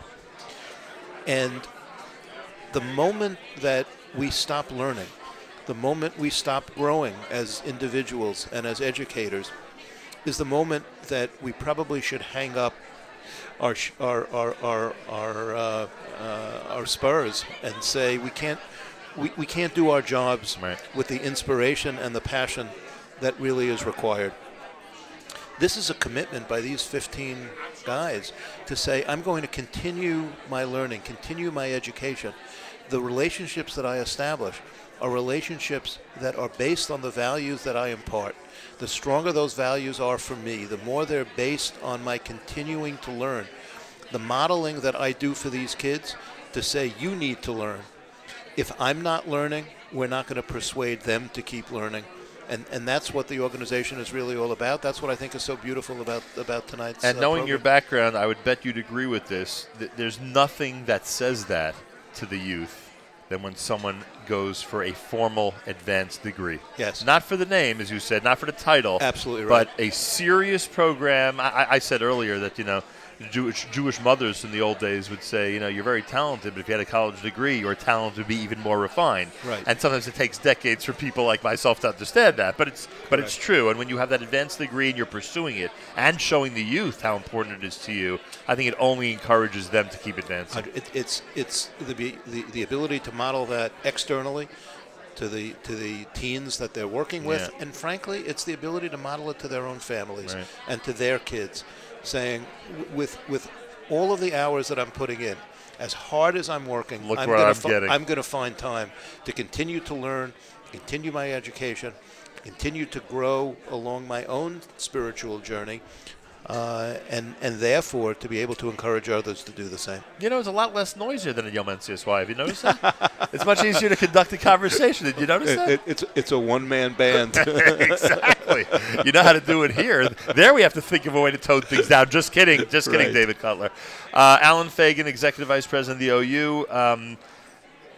Will the data tell us if this event was a success? I think the data will tell us what we're accomplishing.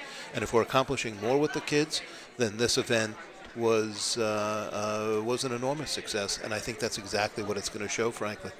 The networking opportunities here. A lot of people think that only those from out of town are looking toward the bigger cities to get ideas and to implement them. And I'm watching how those from out of town are giving ideas to people that are entrenched in this. 100%, because in many ways, their job is that much more difficult. Right, they have to be more creative. Much more creative, much more aggressive. And so everybody is learning from one another. You traveling around, seeing some of these regions and chapters, or sure? I was just in Maryland last week and visited one of our JSU clubs in Maryland, one of our public high school clubs, of which there are now 278 around the United States. 278 public high schools and private schools, non-day schools, in which we have programming. Unbelievable. And I guess it's an opportunity to thank all the Starbucks and Coffee and Beans that also participate, right? Because a lot of the programming goes on there. Absolutely. Alan Fagan, Executive Vice President of the OU. There's something about being here, just like when you go to Baltimore or to Maryland and see it in action. There's something for us to be here and see this in action. It's just amazing. I mean, I was told last week, as I mentioned to you, the data, the efforts, the advancement, the encouraging, the retaining the staff, all that. But here, you get a real opportunity to see it in action. You see it all together. So I thank you very much. Thank you. Alan Fagan, Executive Vice President. Great to be with you. Wonderful to be here, and thank you so much for joining me. More coming up. Aryeh Kunstler is our featured presenter this evening as we continue here at the Nachum Segal Network.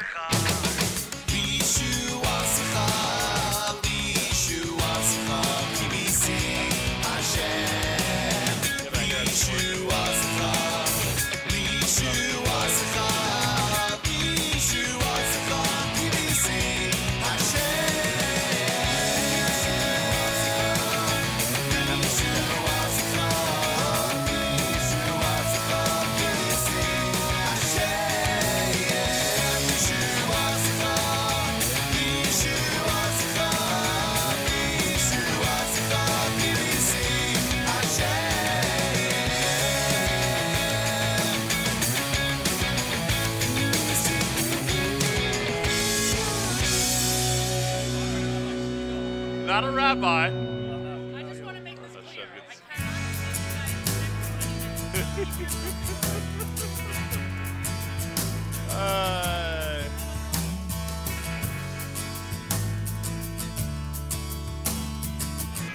Malcolm Siegel Network, Monday night StaffCon NCSY. Well, earlier in this show, you may recall that Martin Leibovich joined us, and I told the story, and he told the story about his coming up to Yeshiva University about 10 years ago, becoming part of the Yeshiva University men's basketball program under the leadership of Coach Jonathan Halpert, who I'm honored to have sitting to my right. Good evening, sir. And you have it? You have the coach's mic on? Thank you. Good evening, Coach. Good evening, Nachum. And I did some research. I said I called Lior Hode. I said, the Seagulls were in the stands during that era. I'm trying to remember Martin, number 11, and how he played and everything. Did he know anything about Judaism? And Lior says to me, Nachum, he knew one thing, and that was how to put the ball in the basket. That was it. That's correct. The other thing he knew, which was very interesting, is that he felt that he had personally been the recipient of a lot of anti-Semitism while he played in Argentina. And I don't know if you've ever heard the story, but we had a close game. I don't recall the team anymore. In any case, Martin got upset, got frustrated with the referee's calls, said something. The referee called, assessed him a technical foul. And my policy always was, you get a technical foul, you come out of the game. Didn't matter to me who was right, who was wrong. I think Martin was right, but took him out of the game. And we were losing at the time when I took him out, and we went on. Subsequently, we went on, and we lost by, doesn't matter, 10 points, 12 points. And after the game, I came upstairs, and there was Martin in the lobby, and he was crying and angry, very, very angry at me. How could you do that? How could you do that? I said, what do you he said, how could you take me out of the game? I said, well, you got a technical foul. He says, yeah, but don't you know that the referees, only reason they called that foul on me is because they were anti-Semitic? Wow. So I said, listen, Martin, I'll tell you what, this is not the time to talk because after the game you're very emotional and so on and so forth. I said, let's make up. I'll come up. We'll meet tomorrow morning and we'll talk. I just want to let you know that the referee who assessed the technical foul is Jewish. Wow.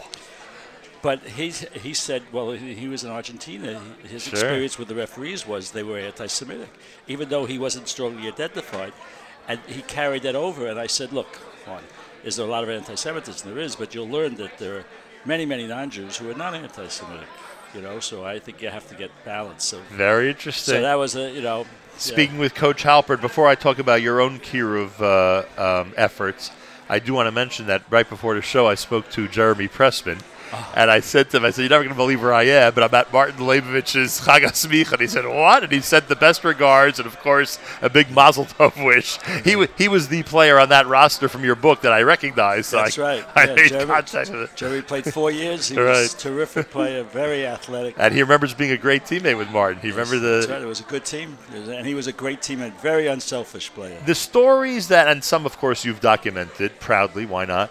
Stories that you and your family have had over the years, in the 40 years of Yeshiva University basketball, of meeting players from different parts of the world, including the U.S., who grew toward a love and appreciation of Torah, no matter what their level of observance. Right. And some of whom grew into real, ritually Jewish young men. It's just amazing. And if you told the Kiruv professionals that one could do this as coach of YU basketball, I don't know if they'd believe it. I think the real Kiruv professionals would believe it because I think they understand and they use similar techniques. The best technique in terms of doing Kiruv is through example. They talked about it inside. You can't fool kids. You can't trick kids.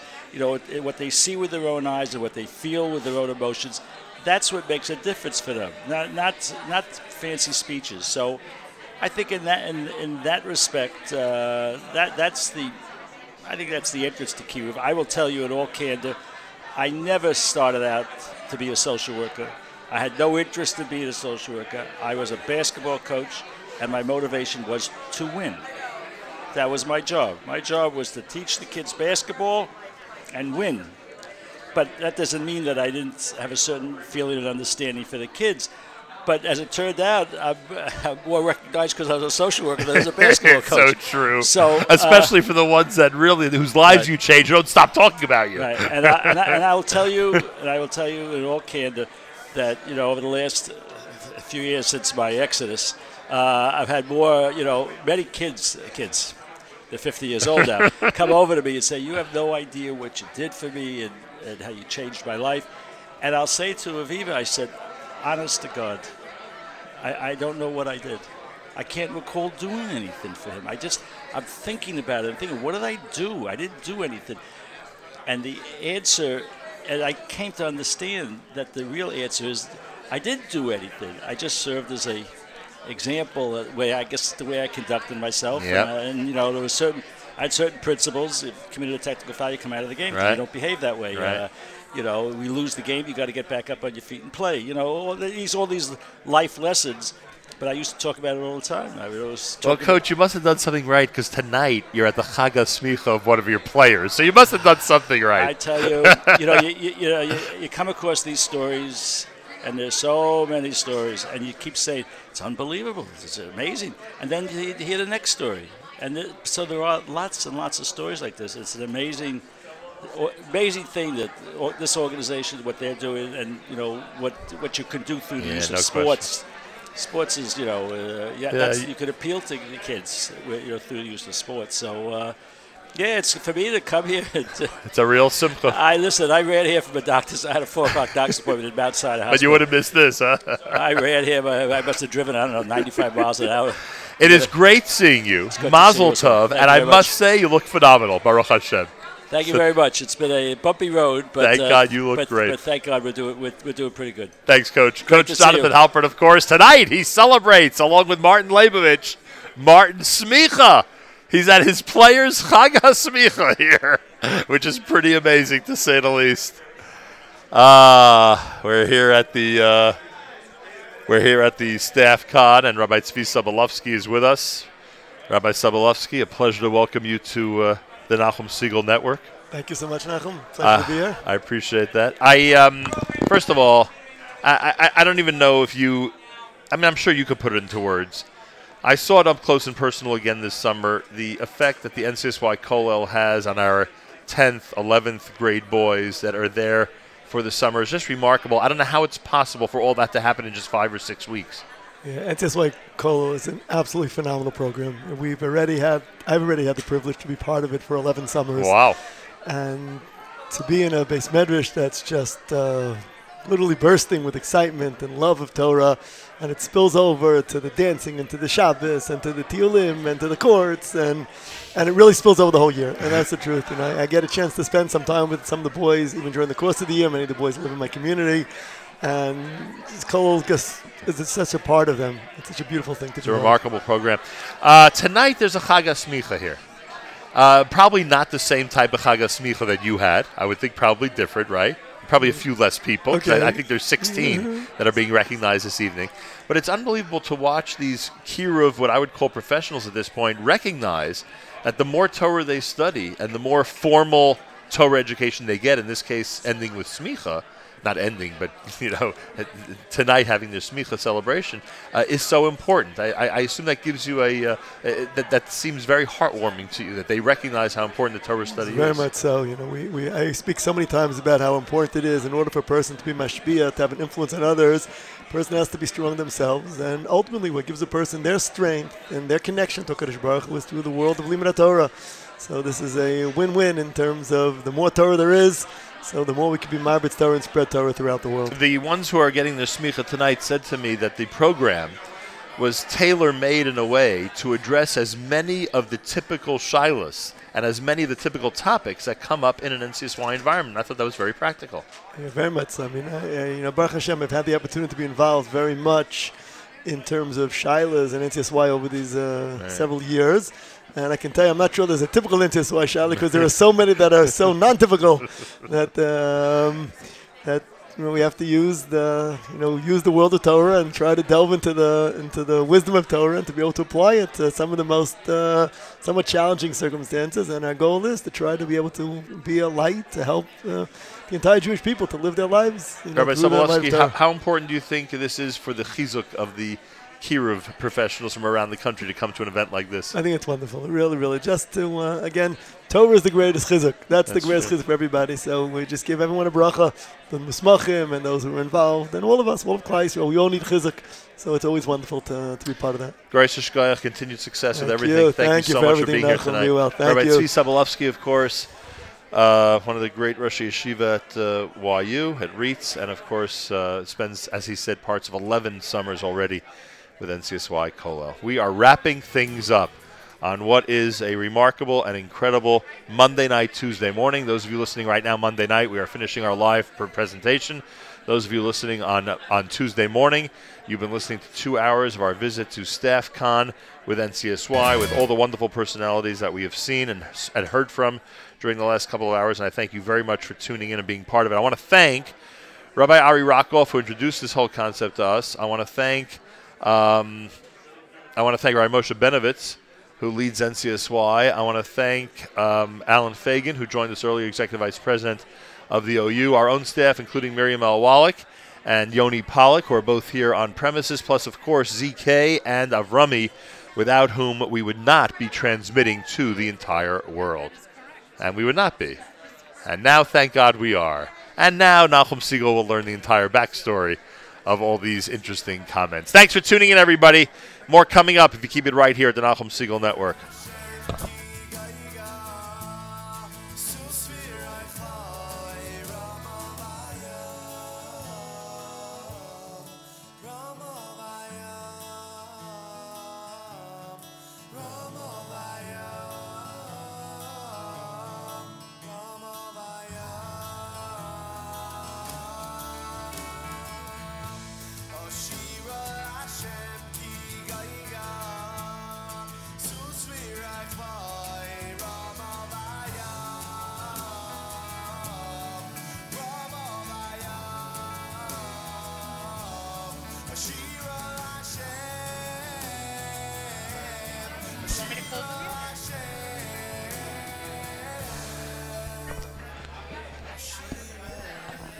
Featured entertainer tonight here at the Staff Conference SY is the one and only Aryeh Kunstler, who joined us earlier, and I thank him very much. And I'm told, I didn't realize we had a couple of minutes left before you close things out at the Crown Plaza in Stamford, Connecticut. Give a big shout out to cousin Sharon. We love Sharon and her team, by the way. And her team is amazing. Shout out to Peter. Thank you, Peter, and to everybody else who worked even harder than I know to help us tonight. Correct. And Miriam Al Wallach is here as we wrap things up. And I noticed that people have grabbed their dinner. They're going inside for what I assume is a formal presentation, a formal program that's going on here tonight. So everybody at StaffCon is going to be inspired, no doubt, by different presenters over the next hour or so. We have received a number of compliments in terms of our programming while you've been on the air. People who have been at Yom NCSY and seen us there, the community fair, different OU events that we have been able to be a part of, and we feel privileged to be a part of. Right. So that was exceedingly gratifying. That is for sure. But also, I mean, just to show you how much we are treated like family. We've had about 36 people, without exaggeration, ask us if they can make us plates of food. And it's, it's a little bit everybody's a Jewish mother, which is fantastic, but it's also, I mean, they care about us. And on behalf of your team, I truly appreciate that. Working with the greater OU team is just always incredible. Well, I'll second that. There's no question about it. And we get to do it on both sides of the world, which is pretty remarkable. Yep. I joked with Alan Fagan earlier today. I said, I just want you to know that David Cutler has not only sent us a date for Yom NCSY in 2019, he has sent us a date for NCSY in 2020. We should all live and be well. Amen. And certainly present the show from there. Amen. At that time. But it just shows you that obviously there are people who really regard us, thank God, as an important element of all this. So it's really nice. They include us in their budget lines. Well, it's very nice of them. It Very really nice, to is, say and the least. we do not take it for granted. And you have met a number of people tonight. Obviously, there are, I would call Nachum Siegel fan favorites, people that if I said to you, you have 2 hours with a particular gentleman or a particular woman to speak to, you'd be thrilled. But there were new faces that you met tonight. Yeah. And well, first of all, the South is extremely impressive. Oh, wow. Extremely, and their English Correct. and their whole It's presentation, impeccable. very, very impressive. And just what they've done, their accomplishments is something worth noting, and certainly we did. And then on top of that, there are a lot of people that who over the years became real professionals in this industry, and you realize as you get older, you realize their greatness. Frankly, Yeah, for sure. The number of people that some of the folks in this room have affected over their lives is simply remarkable. I mean, Coach Halpert, obviously one example. Right. So that all this has been a really energizing experience. Anybody out there who's been listening for the last 2 hours, I'm sure you've gotten everybody out there has been correct. listening. You've gotten yes. a dose of just how remarkable it is to be surrounded by people like this. So There are also, by the way, a number of lookalikes, and what I mean by that is you can tell whose kids are here in the audience. And they're not kids. I mean, these are 20-year-olds and they're adults, etc. But you and I know a lot of parents. I mean, next generation, huh? Correct. A lot of parents of the participants here today. And I'm sitting here saying, of course. They should be very proud because the parents were doing the same thing years ago. Correct. But also And it they're makes following. sense. They're Yeah. following in their parents' footsteps. Their parents are leaders and these are leaders. I thank you, Miriam Al-Wallach. Thank you, I Nachum thank Siegel. I thank Yoni Pollack. Thank On you, behalf Yoni of everybody here at StaffCon, thank you. Thanks for tuning in. The Nachum Siegel Network continues with plenty more coming up next. Keep it right here at NSN. And don't forget to like our Facebook page. Go to facebook.com/Nachum Siegel Network.